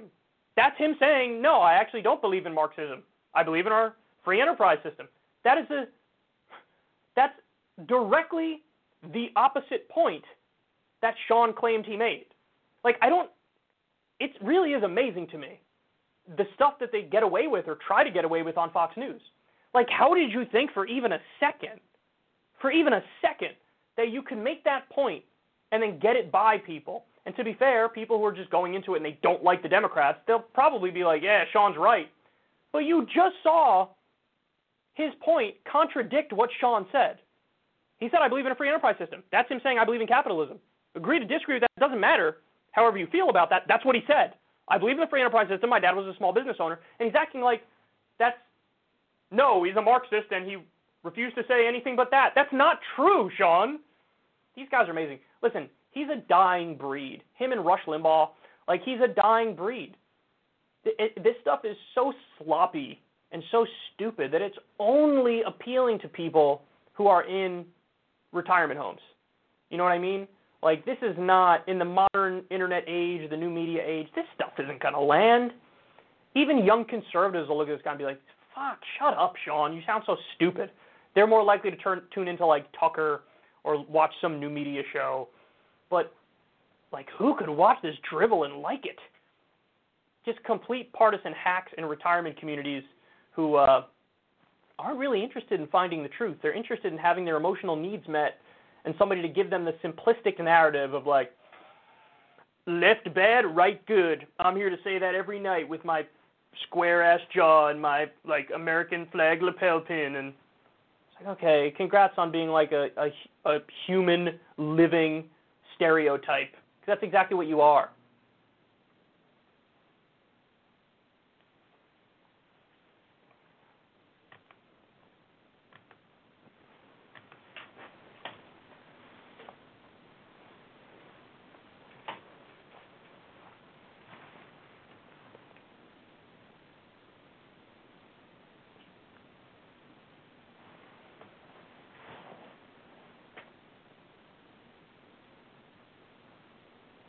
Okay.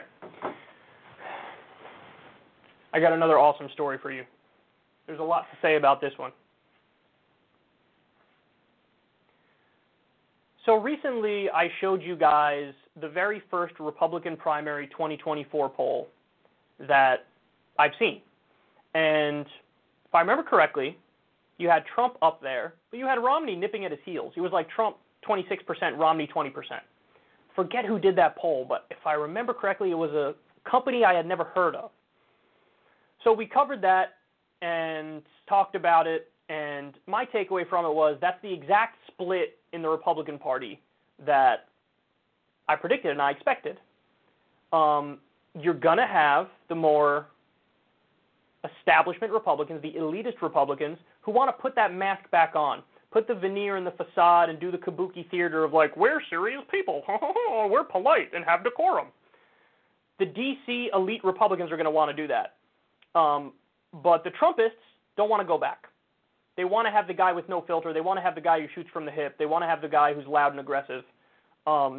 He just culturally, he fits with middle income and lower income Republicans so much better. And the more upper middle income and rich Republicans want a guy more like Mitt Romney. So that poll showed that split in a very clear way. And, you know, in my mind, I thought, well, definitely the Trump side is going to be bigger. Even though Trump just lost, and usually losers have to go away for a while, Trump's just not even acknowledging that he lost, and so he's sort of like plowing forward. And so as a result of that, his numbers are still high, and they're higher than the Romney wing, and I think they will continue to be higher than the Romney wing. But Romney made a good showing. Well, now we have a new poll that came out, which actually I think kind of destroys the previous narrative. This is really interesting. So this one is from McLaughlin and Newsmax. Now you could say perhaps this isn't the most trusted source, but I don't know. The last poll, who knows if that was trusted either. I really don't know. But there is a narrative here to discuss. So 2024 National Republican primary without Trump. Look at this. Pence, 20%. Trump Jr., 20%. Cruz, 7%. Haley, 6%. Romney, 5%. Ivanka Trump, 4%. Kasich, 3%. Rubio, 3%. DeSantis, 2%. Cotton, 2%. Noam, 2%. Tim Scott, 2%. Pompeo, 1%. Tucker Carlson, 1%. Rick Scott, 0%. So, if the previous poll said you're going to have a Republican civil war, it's going to be the elitist Republicans versus the Trumpist Republicans. What this poll says is, ain't no civil war, son. That war's over, and the Trump wing won. That's what this says. Because Pence, 20%, and then Trump Jr. tied for the lead at 20%. Guys, that's 40% in a fractured field already saying we're Trump ride or die. Damn, son. But I'm going to even go a step further than that. Ted Cruz has aligned himself more with the Trump wing of the party. He has. That's what he's done. That's his new identity. And so since he's done that, you got to add his 7% to the Trump wing. So that's 47% of the party, of the voters, already saying we're Trump ride or die. The only people who don't fall into that Trump wing on this list of the relevant players, Nikki Haley, 6%, and Mitt Romney, 5%.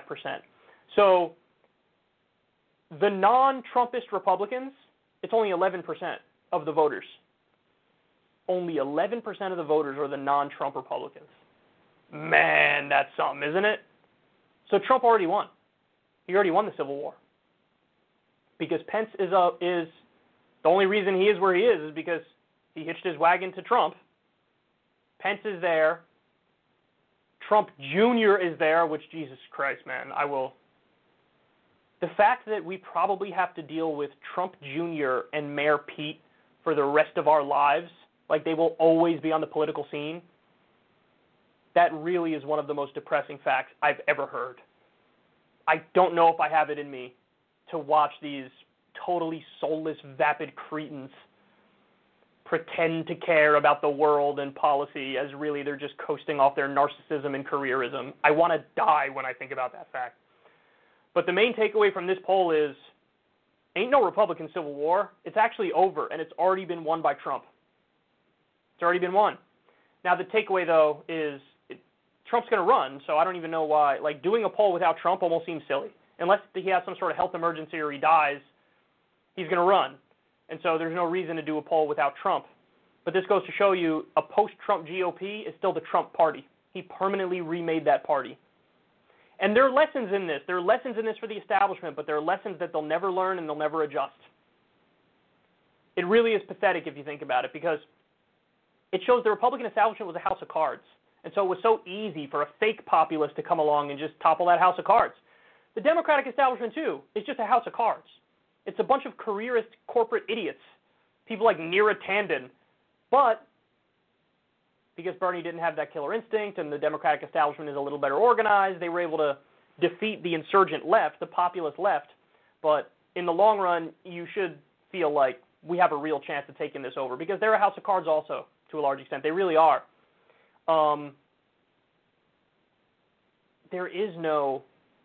There's the Republican establishment, but outside of the Republican establishment, it's not like there are many voters who are Republican establishment voters.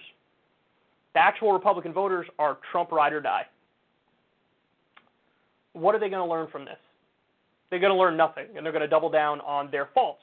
But the old fake respectability stuff, gone, especially on the right. It's just gone. They don't care about your decorum. They don't care about your civility. They just don't care about that.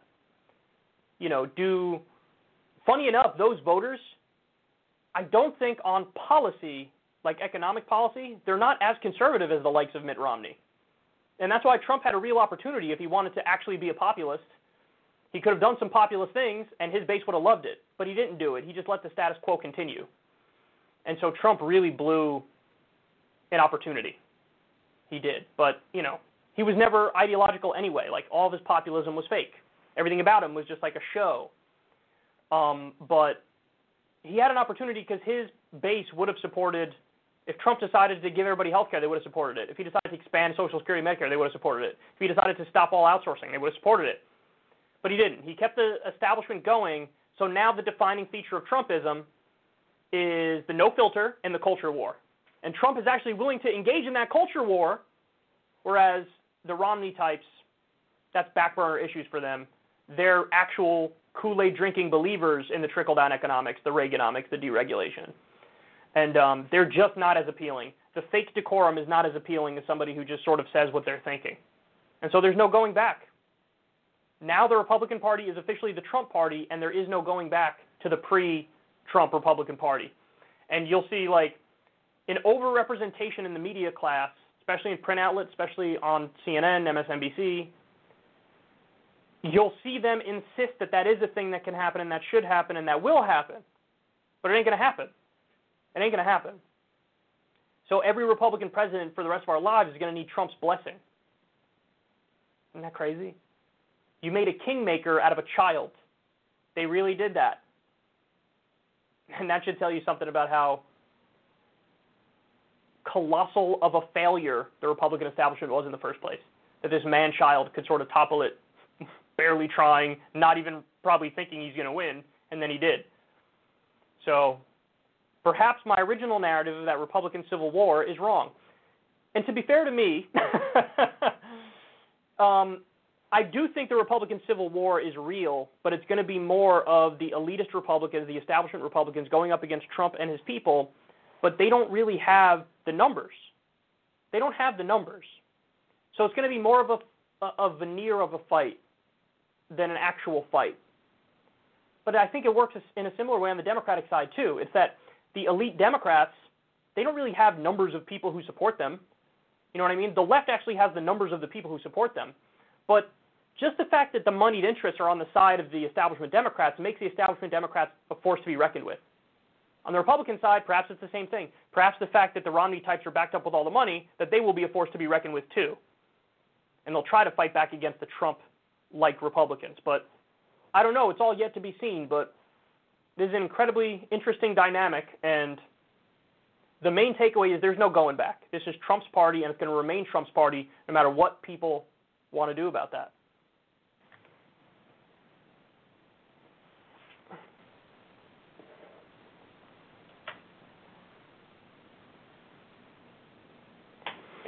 All right, now we're going to go to Joe Manchin.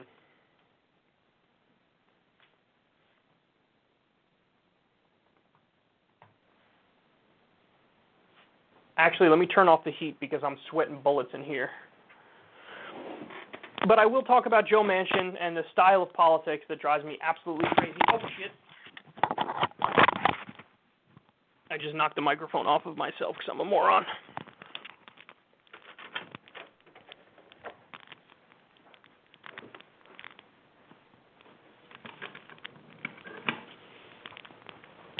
It is quite literally about 80 degrees in the studio, and I do not like the way it feels. Okay.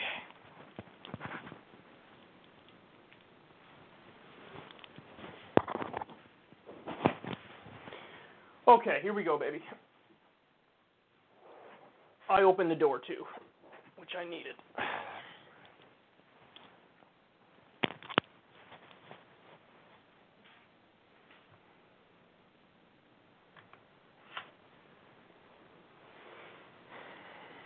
Joe Manchin went on The View, surprisingly. I never thought I'd see the day where he goes on The View. And they really gave him a softball interview.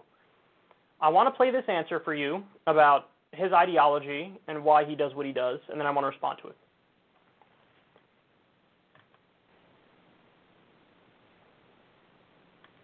You're the most conservative Democrat in the Senate, I would say, and often have a willingness to work with Republicans. In fact, I think you have voted with Trump 51.6% of the time. So you are the most conservative of the Democrats.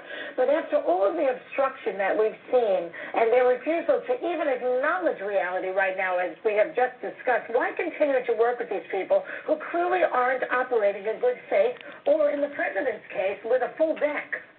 Well, Joy, that's my job, okay? And the bottom line is, I've always said if I can go home and explain it, I can vote for it. If I can't explain it, I can't vote for it.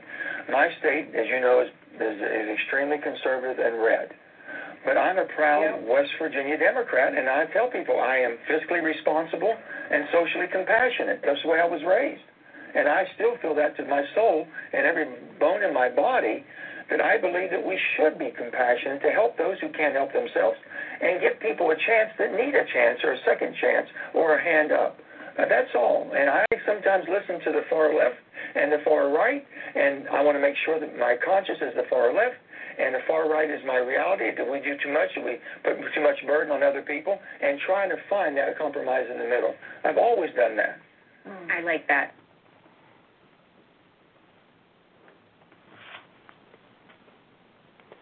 So I have a lot to say about this. First of all, let's just talk about this concept of being a centrist or being a moderate. In some ways, I think that makes perfect sense, and it is reasonable. In other ways, I think it's not only is it not reasonable, it's nefarious. So let me explain what I mean. When you talk about being a centrist or being a moderate in the context of among your fellow Americans, so you get the opinions of all the American people, you write them down, and you look at what the most popular positions are among the people, and then you could look at that and say, I agree with that. So I'm right smack dab in the center of mainstream American opinion. That's where I am. So I'm a moderate. I'm a centrist. If you say that, I actually agree with you, because when I look at polling data, that is my takeaway. I tend to agree with the majority of the American people on most issues. Some issues, yes, I have my disagreements, but on most issues, I'm right there. So if you describe it that way, I would say I'm a centrist. The nefarious version of being a centrist or a moderate is this. Washington, D.C. really is the swamp. It really is incredibly corrupt. They've done studies on this, in fact. The politicians in D.C. represent the interests of corporations in the top 1% way more than they ever represent the interests of the American people. So it's an institutionally corrupt body flooded with big money, flooded with corporate money, flooded with billionaire money, flooded with money from Wall Street and big pharma and the military-industrial complex. And so if you're in the middle of that spectrum, you know what you are? Corrupt, because they're corrupt. If you're in the middle of that spectrum, you know what you are? Corporatist, because establishment Republicans and establishment Democrats are corporatist. So if you say you're a centrist in the context of Washington, D.C., and elites, I say you're a corrupt corporatist elitist. That's what I say. And that's what Joe Manchin is. He's not centrist and moderate in the former definition I explained of like, I agree with the American people. No. He's a centrist or a moderate in the sense that he looks at the D.C. swamp and he's like, I'm right smack dab in the middle of the swamp. So I feel like people don't make that distinction enough. The other thing about this explanation that I kind of despise is that I feel like a lot of people who say what he said here, number one, they're not actually like well-read and they don't follow this stuff closely. They don't know a lot about policy. They don't know a lot about current events. So it strikes me as like the dumb person's attempt of sounding smart when it comes to politics. And like, it's the lazy, I think I'm smart response of like, who, me, bro? Listen, I'm above the fray, and I'm, like, really reasonable. So what I do is I, like, listen to both sides, and I make my own mind up. And I think there's a fallacy embedded in that. The fallacy is like, well, the midpoint between two positions is always the most reasonable thing. And it's like, in other contexts, everybody understands how stupid that is. You know, everybody understands that, like, if you have one person who says, hey, here's how you have babies, pregnancy and reproduction, and somebody else says, I think the stork brings babies, you're not going to say, well, sometimes it's the stork and sometimes it's reproduction. No, you're going to be like, that person's wrong and that person's right.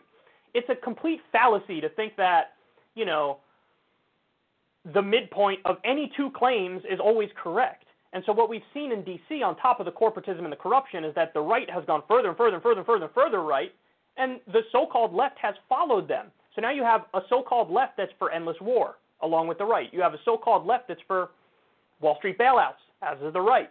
And so he's bragging about being in the middle of that. It's just annoying, right? Like, he thinks he's holier than thou, but really he's just right smack dab in the middle of the swamp.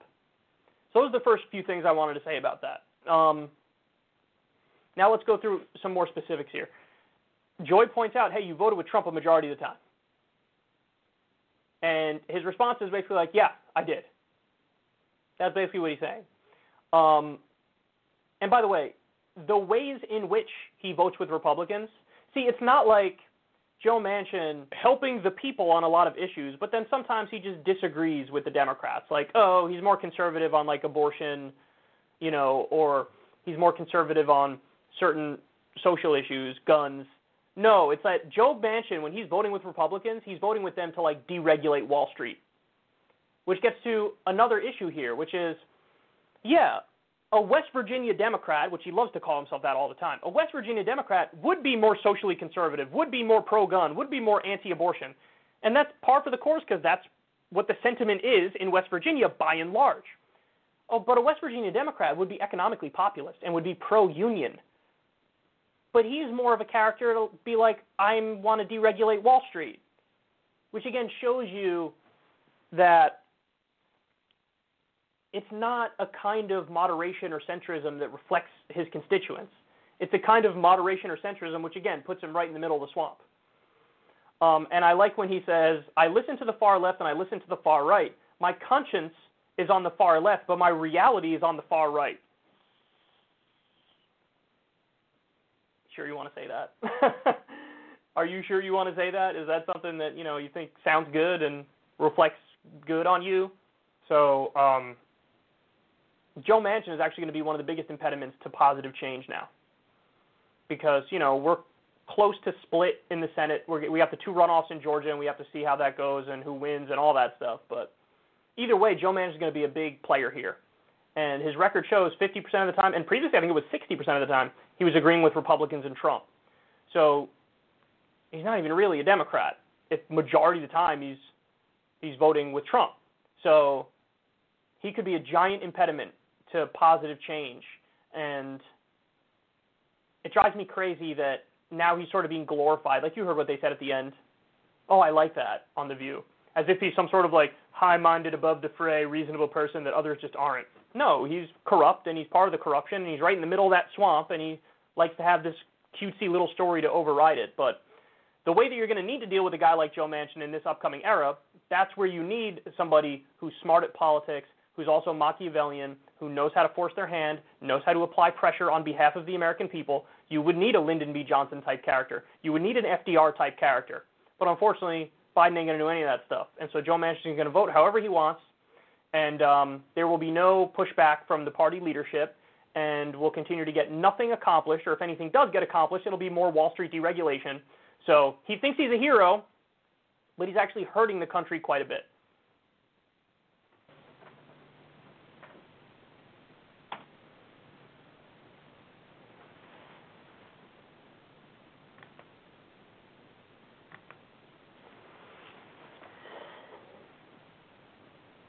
This next story made me want to put my nuts in a waffle iron. Mayor Pete is finally being paid back for his favor to Joe Biden. Axios says, scoop, President-elect Joe Biden is considering a high-profile ambassadorship for Pete Buttigieg, possibly sending him to China. People familiar with the matter tell Axios. They go on to explain the reason why he would pick him for such a position is because they want to give him some foreign policy experience so that when he runs for president the next time, he can say, I have plenty of foreign policy experience. They're admitting up front this is all for like his future political prospects. And I think Biden famously said, like, yeah, I view myself as a bridge between the older generation and the Mayor Petes. So remember, and I told you at the time, I said, oh, watch out for what Mayor Pete gets and for what Amy Klobuchar gets. Why? Because they're probably the biggest reason that Joe Biden won the primary. Or you could say it's Obama because Obama allegedly facilitated everything behind the scenes. He allegedly made the phone call to Mayor Pete and to Amy Klobuchar at the very last minute and said, listen, if you guys don't drop out and endorse Biden, Bernie's going to win. If you do, Biden's going to win. If Biden wins, you have a bright, bright future. And we'll make sure of it. And so that's what happened. They dropped out. They endorsed Biden at the very last minute, stabbing Bernie in the back and twisting the knife. Biden went on to win. And so now they're getting paid back. If the race stayed as it was and everybody stayed in, Bernie probably would have won. Now, he would have won with like 35% of the vote, but that's winning with a plurality. And maybe it would have been contested at the convention, but Bernie has the strongest argument at the convention because he got the most votes. But no, they dropped out and they endorsed Biden, and they did it because they're good little Democratic Party hacks, and they're going to fall in line, do what they're told, and then they're doing it more for careerist reasons than narcissistic reasons because he knows, hey, down the line, they're going to pay me back. And so this is him getting paid back. We'll see what position Klobuchar gets, but you bet your ass she's getting some sort of position. Because this is what they do. They pay you back for what you did. The thought that we have to deal with Mayor Pete as a political figure for the rest of our lives, that really depresses me. Because we know that's exactly what's going to happen. We're going to have to deal with Mayor Pete for the rest of our lives. He will be a political figure and a political player for the rest of our lives. The guy who is a hyper-careerist who immediately changed his supposed ideology for political convenience. He was trying to pretend like he's a lefty, arguing for Medicare for All on MSNBC, saying actually Medicare for All is the compromise position because the real left position is the NHS-style healthcare system, and so the middle path is Medicare for All. Used to take that lane, saw it was taken up by Bernie, and he wasn't gaining traction, then immediately became a neoliberal corporatist. Changed everything about his ideology. The snap of a finger. You trust that guy? You literally cannot trust that guy. It's impossible to trust that guy. He's a chameleon. Say whatever he has to say, do whatever he has to do to get himself more power. It's not about the actual ideas and the policies because he changed the ideas and the policies immediately. Vapid careerist narcissist. And now he's getting paid back, as I told you he would. And, they're trying to set him up for a future presidential run because he's the exact kind. Somebody made this point to me. They said Mayor Pete is the kind of person that boomers think millennials should be. God, that's so brilliant. Because that's right. That's what boomers look at millennials like. Why can't you just have all your shit together, put on a veneer, a facade, a front of respectability and decorum, be totally fake 24/7, and play the game. Play this bullshit, nonsense game that's not a meritocracy that we're going to agree to pretend is a meritocracy. Why can't you do that? Why can't you suck up to those in power and authority and work your way up that way? He's a boomer's idea of a perfect millennial, which is why he did so well with boomers and he didn't do well at all with millennials. Kiss-ass, narcissistic weasel. Congratulations. You stabbed Bernie in the back, screwed an entire generation, along with Obama, along with Klobuchar. And now you get paid back by getting an ambassadorship to China and then running again in the future. Oh, man. Oh, it hurts. I will never get over that day. At the last minute, they stabbed Bernie in the back. I don't absolve Bernie, by the way, of his mistakes from then on out, because he made many of them. And I'm actually really mad at Bernie for the mistakes he made from then on out, because it was still winnable and he fucked it up. But you think I'm ever going to forget or forgive the Mayor Petes and the Amy Klobuchars and Obama for what they did? Making it so we had somebody who would have fought for every policy we hold dear. Medicare for all, free college, living wage, ending the wars. And instead, we're getting somebody who's a status quo manager. All he's going to give you is tweaks around the edges at best. No Medicare for all, no free college. Maybe we'll be lucky and get a living wage. But, we're getting pocket change instead of substantive change. And he's one of the people you have to thank for that. So the salty feelings are deserved.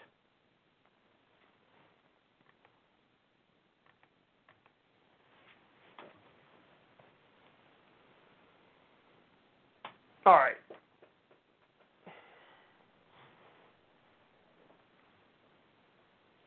So there's some new reporting that dropped on Trump's fake populism.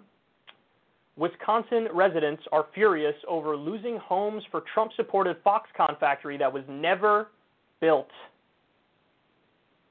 Never built. Never built. So in 2017, Scott Walker and Trump announced that Foxconn would be building a $10 billion factory in a place called Mount Pleasant. And this was with the help of over $4.5 billion in state subsidies. And the idea is you have this $10 billion factory, giant facility, and I think Trump or somebody said it was going to be like the eighth wonder of the world, and they were going to hire 13,000 workers to make LCD displays, really make the U.S. a manufacturing hub in a very important way that would have revitalized communities. So what ended up happening? The plans imploded. The factory is actually, quote, 20 times smaller than a warehouse, and they hired a total of 281 people. 13,000 was the number they were supposed to hire. They hired 281 people. That's so bad that they needed to hire at least 520 people to get the first subsidy of $3 billion. They didn't even hit that number. They claimed, well, we've hired 550, but then when the state looked into it, they only hired 281, so I guess they were lying to try to get that money, and then the whole thing fell apart. People were paid to move from their homes for this factory, to accommodate this factory. And some of them were stiffed and didn't get paid, and some of the relocation places were a disaster with flooded basements and mold and all types of stuff. So people were forced out of their homes. Many of them got screwed, and nothing came of this anyway. You know, this reminds me of the Carrier factory story. Remember that? How Trump made this big deal. I'm going to save the Carrier factory. We're going to keep the jobs here. And what they did is they gave them giant subsidies. They gave them corporate welfare and said, well, basically, we'll pay you to stay here. Now, what happened was, over the course of the next year or two, slowly but surely, Carrier started outsourcing the jobs anyway. So they hosed the taxpayers, and then they outsourced the jobs anyway.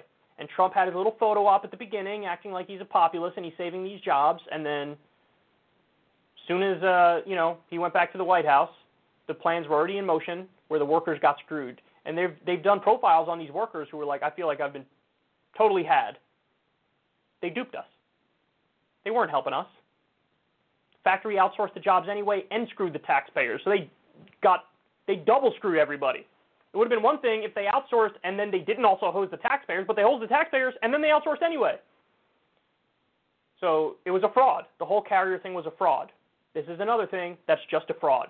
This is fake populism. And this is the stuff that, in my opinion, the media should be covering the most. It was originally The Guardian that reported on this. But this is what should be covered nonstop on CNN. This is what should be covered nonstop on MSNBC. Because this is the truth, and this is substantive. This is way more important and way bigger than any shitty offhand Trump tweet. And this is something that actually would make many in his base rethink and not follow him. If you show that this is real, that this is true, that they actually were dead wrong. They said 13,000 workers, it was 281. Well, guess what? Even some of his most hardcore supporters would be like, that's not right. So this is the stuff you focus on because this is the stuff that lands, and this is the stuff that's really devastating. Fake populist through and through. He's a corrupt corporatist just like the rest of them. And in some ways he's even worse because he gave you that false hope, and then he screwed you anyway.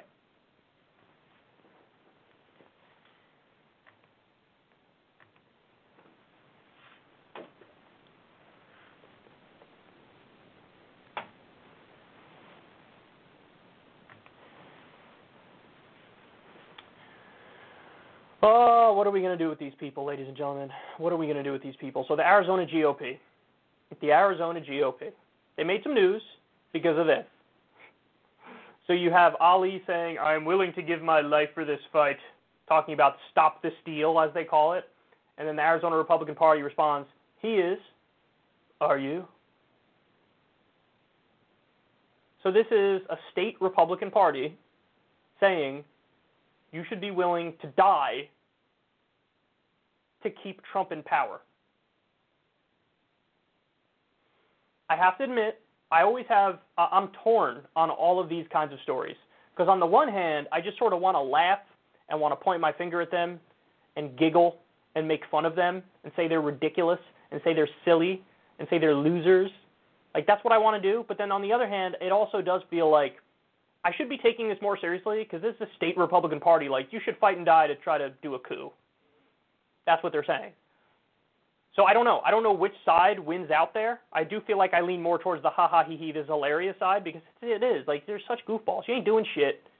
You're going to watch some Netflix and then go watch, like, a One American News Network video on YouTube and then fall asleep with cookie dough ice cream on your lip. Like, that's what you're going to do. You ain't doing shit, okay? So, like, I lean more towards that. But, yeah, I mean, I get people who are freaked out when they see stuff like this because it does feel like we crossed the line and there's no going back. When you have state Republican parties like, maybe we should fight and die for Trump. What? That loser and liar? I mean, the guy who, guys, it's like, this is the point, the election is not even close. And thank God it wasn't like, it didn't come down to one state like the year 2000 did with Gore and Bush, because they probably would have found a way to steal it. But now they would need to flip 3 or 4 states, and the margins are not a couple hundred votes. They're like over 10,000 votes. So there's no flipping it. And all of their court cases are just comical. They've lost like 40 of them and won like 1 of them. So they're trying to make their case in court, and they're losing. So that would be my question for these people is, what more do you need? Like, what more do you need? I get it. You know, you've watched some Twitter videos that are 20-second long and out of context, and you think like, oh, this is proof that the whole election was stolen. I get that that's what you think you saw. But it really doesn't give you any pause when you've lost like 99% of your court cases. That doesn't make you stop and think like, well, hold on now. If I were to make my case, I'd have to make it in court, and I'd have to present the evidence. The evidence isn't there, which is why we're losing. Maybe I'm wrong about this. Really? There's none of that going on? It's just like, oh, obviously everybody's a deep state. Everybody's the bad guys. I mean, the Supreme Court, which is a 6-3 conservative court, just threw out the Pennsylvania lawsuit that was trying to dismiss all the mail-in votes. They're a conservative court. Are they also bad and part of the deep state, like these Republican governors who are certifying the election? But the answer is yes. Like, they will look at them and say, no, you're a traitor now. Or maybe you literally do not believe in democracy. Literally. Because, again, it's not even that close. It's not like you really think that, oh, if it was only the legal votes you count, Trump wins. Do you really believe that? Because if you do, there's just a level of self-delusion that's out of this world. So, calm down, Arizona GOP. Calm down, calm down, calm down. Calm down. I mean, I always think it's kind of pathetic, like when the Democrats had to concoct Russiagate to act like that's why Trump won, because Vladimir Putin put him in there. I always thought that was pathetic, because it's like, really? You're that emotionally soft that you need like this security blanket thought to get you to acknowledge that he's president? Is that what you need? I thought that was pathetic. This is just as pathetic, if not more pathetic, because I feel like their lies are even more intricate and delusional than the Russiagate one. The Russiagate one was bad, don't get me wrong. Like, they were really lying to themselves and deluding themselves. But this is like all the no. I know we lost 99% of our court cases, but that's fake news. Something. Come on, man. These are adult children who need a safe space, and they can't acknowledge the harsh reality that the person that they love lost. He lost. Get over it.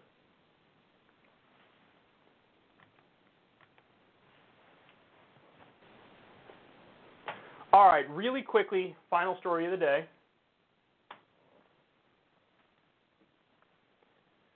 Joe Biden made another pick for his administration. This is Democracy Now! Reporting. President-elect Joe Biden is reportedly preparing to pick retired General Lloyd Austin to be his Secretary of Defense. If confirmed, Austin would become the first African-American to head the Pentagon. Austin is the former chief of U.S. Central Command, where he oversaw U.S. forces in Iraq and Syria.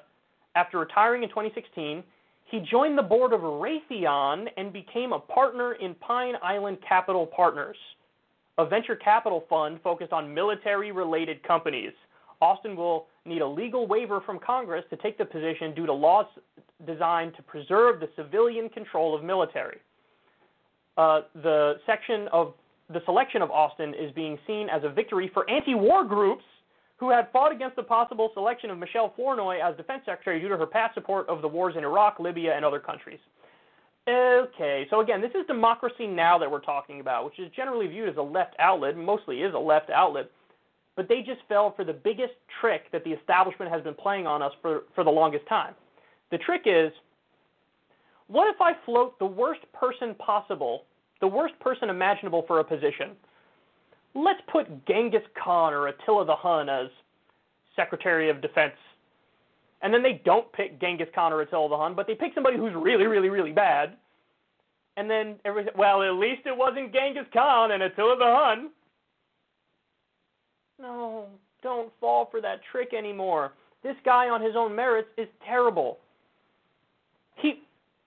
Nobody should be in this position.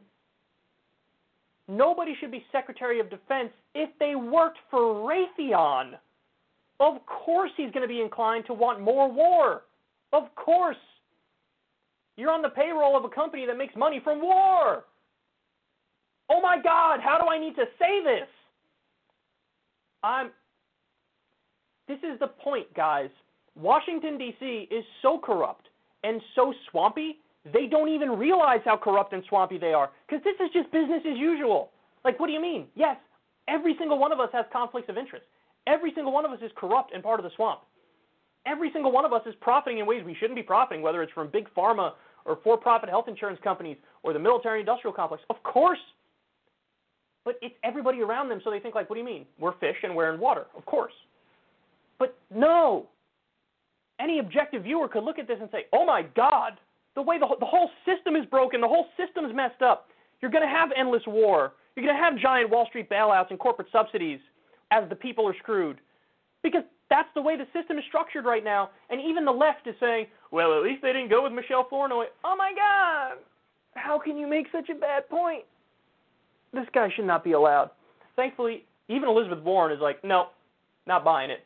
She's only doing that because she's salty that the administration snubbed her, so she's finally fighting back. Up to this point, she's been sucking up nonstop. But yeah, you guys need to block it. Everybody needs to block it. This is unacceptable. And we're going to have endless war as far as the eye can see, continuing, because that's what the administration is geared towards. We have to stop that. We have to make that stop. This guy, you think this guy is going to stop with our selling of weapons to Saudi Arabia as they do use it for a genocide in Yemen? No, because he's probably profiting off of those weapon sales. This is crazy, man. End this madness and end it right now. All right, guys. I love you. We're done here. I'll talk to you soon. I'm out. Peace.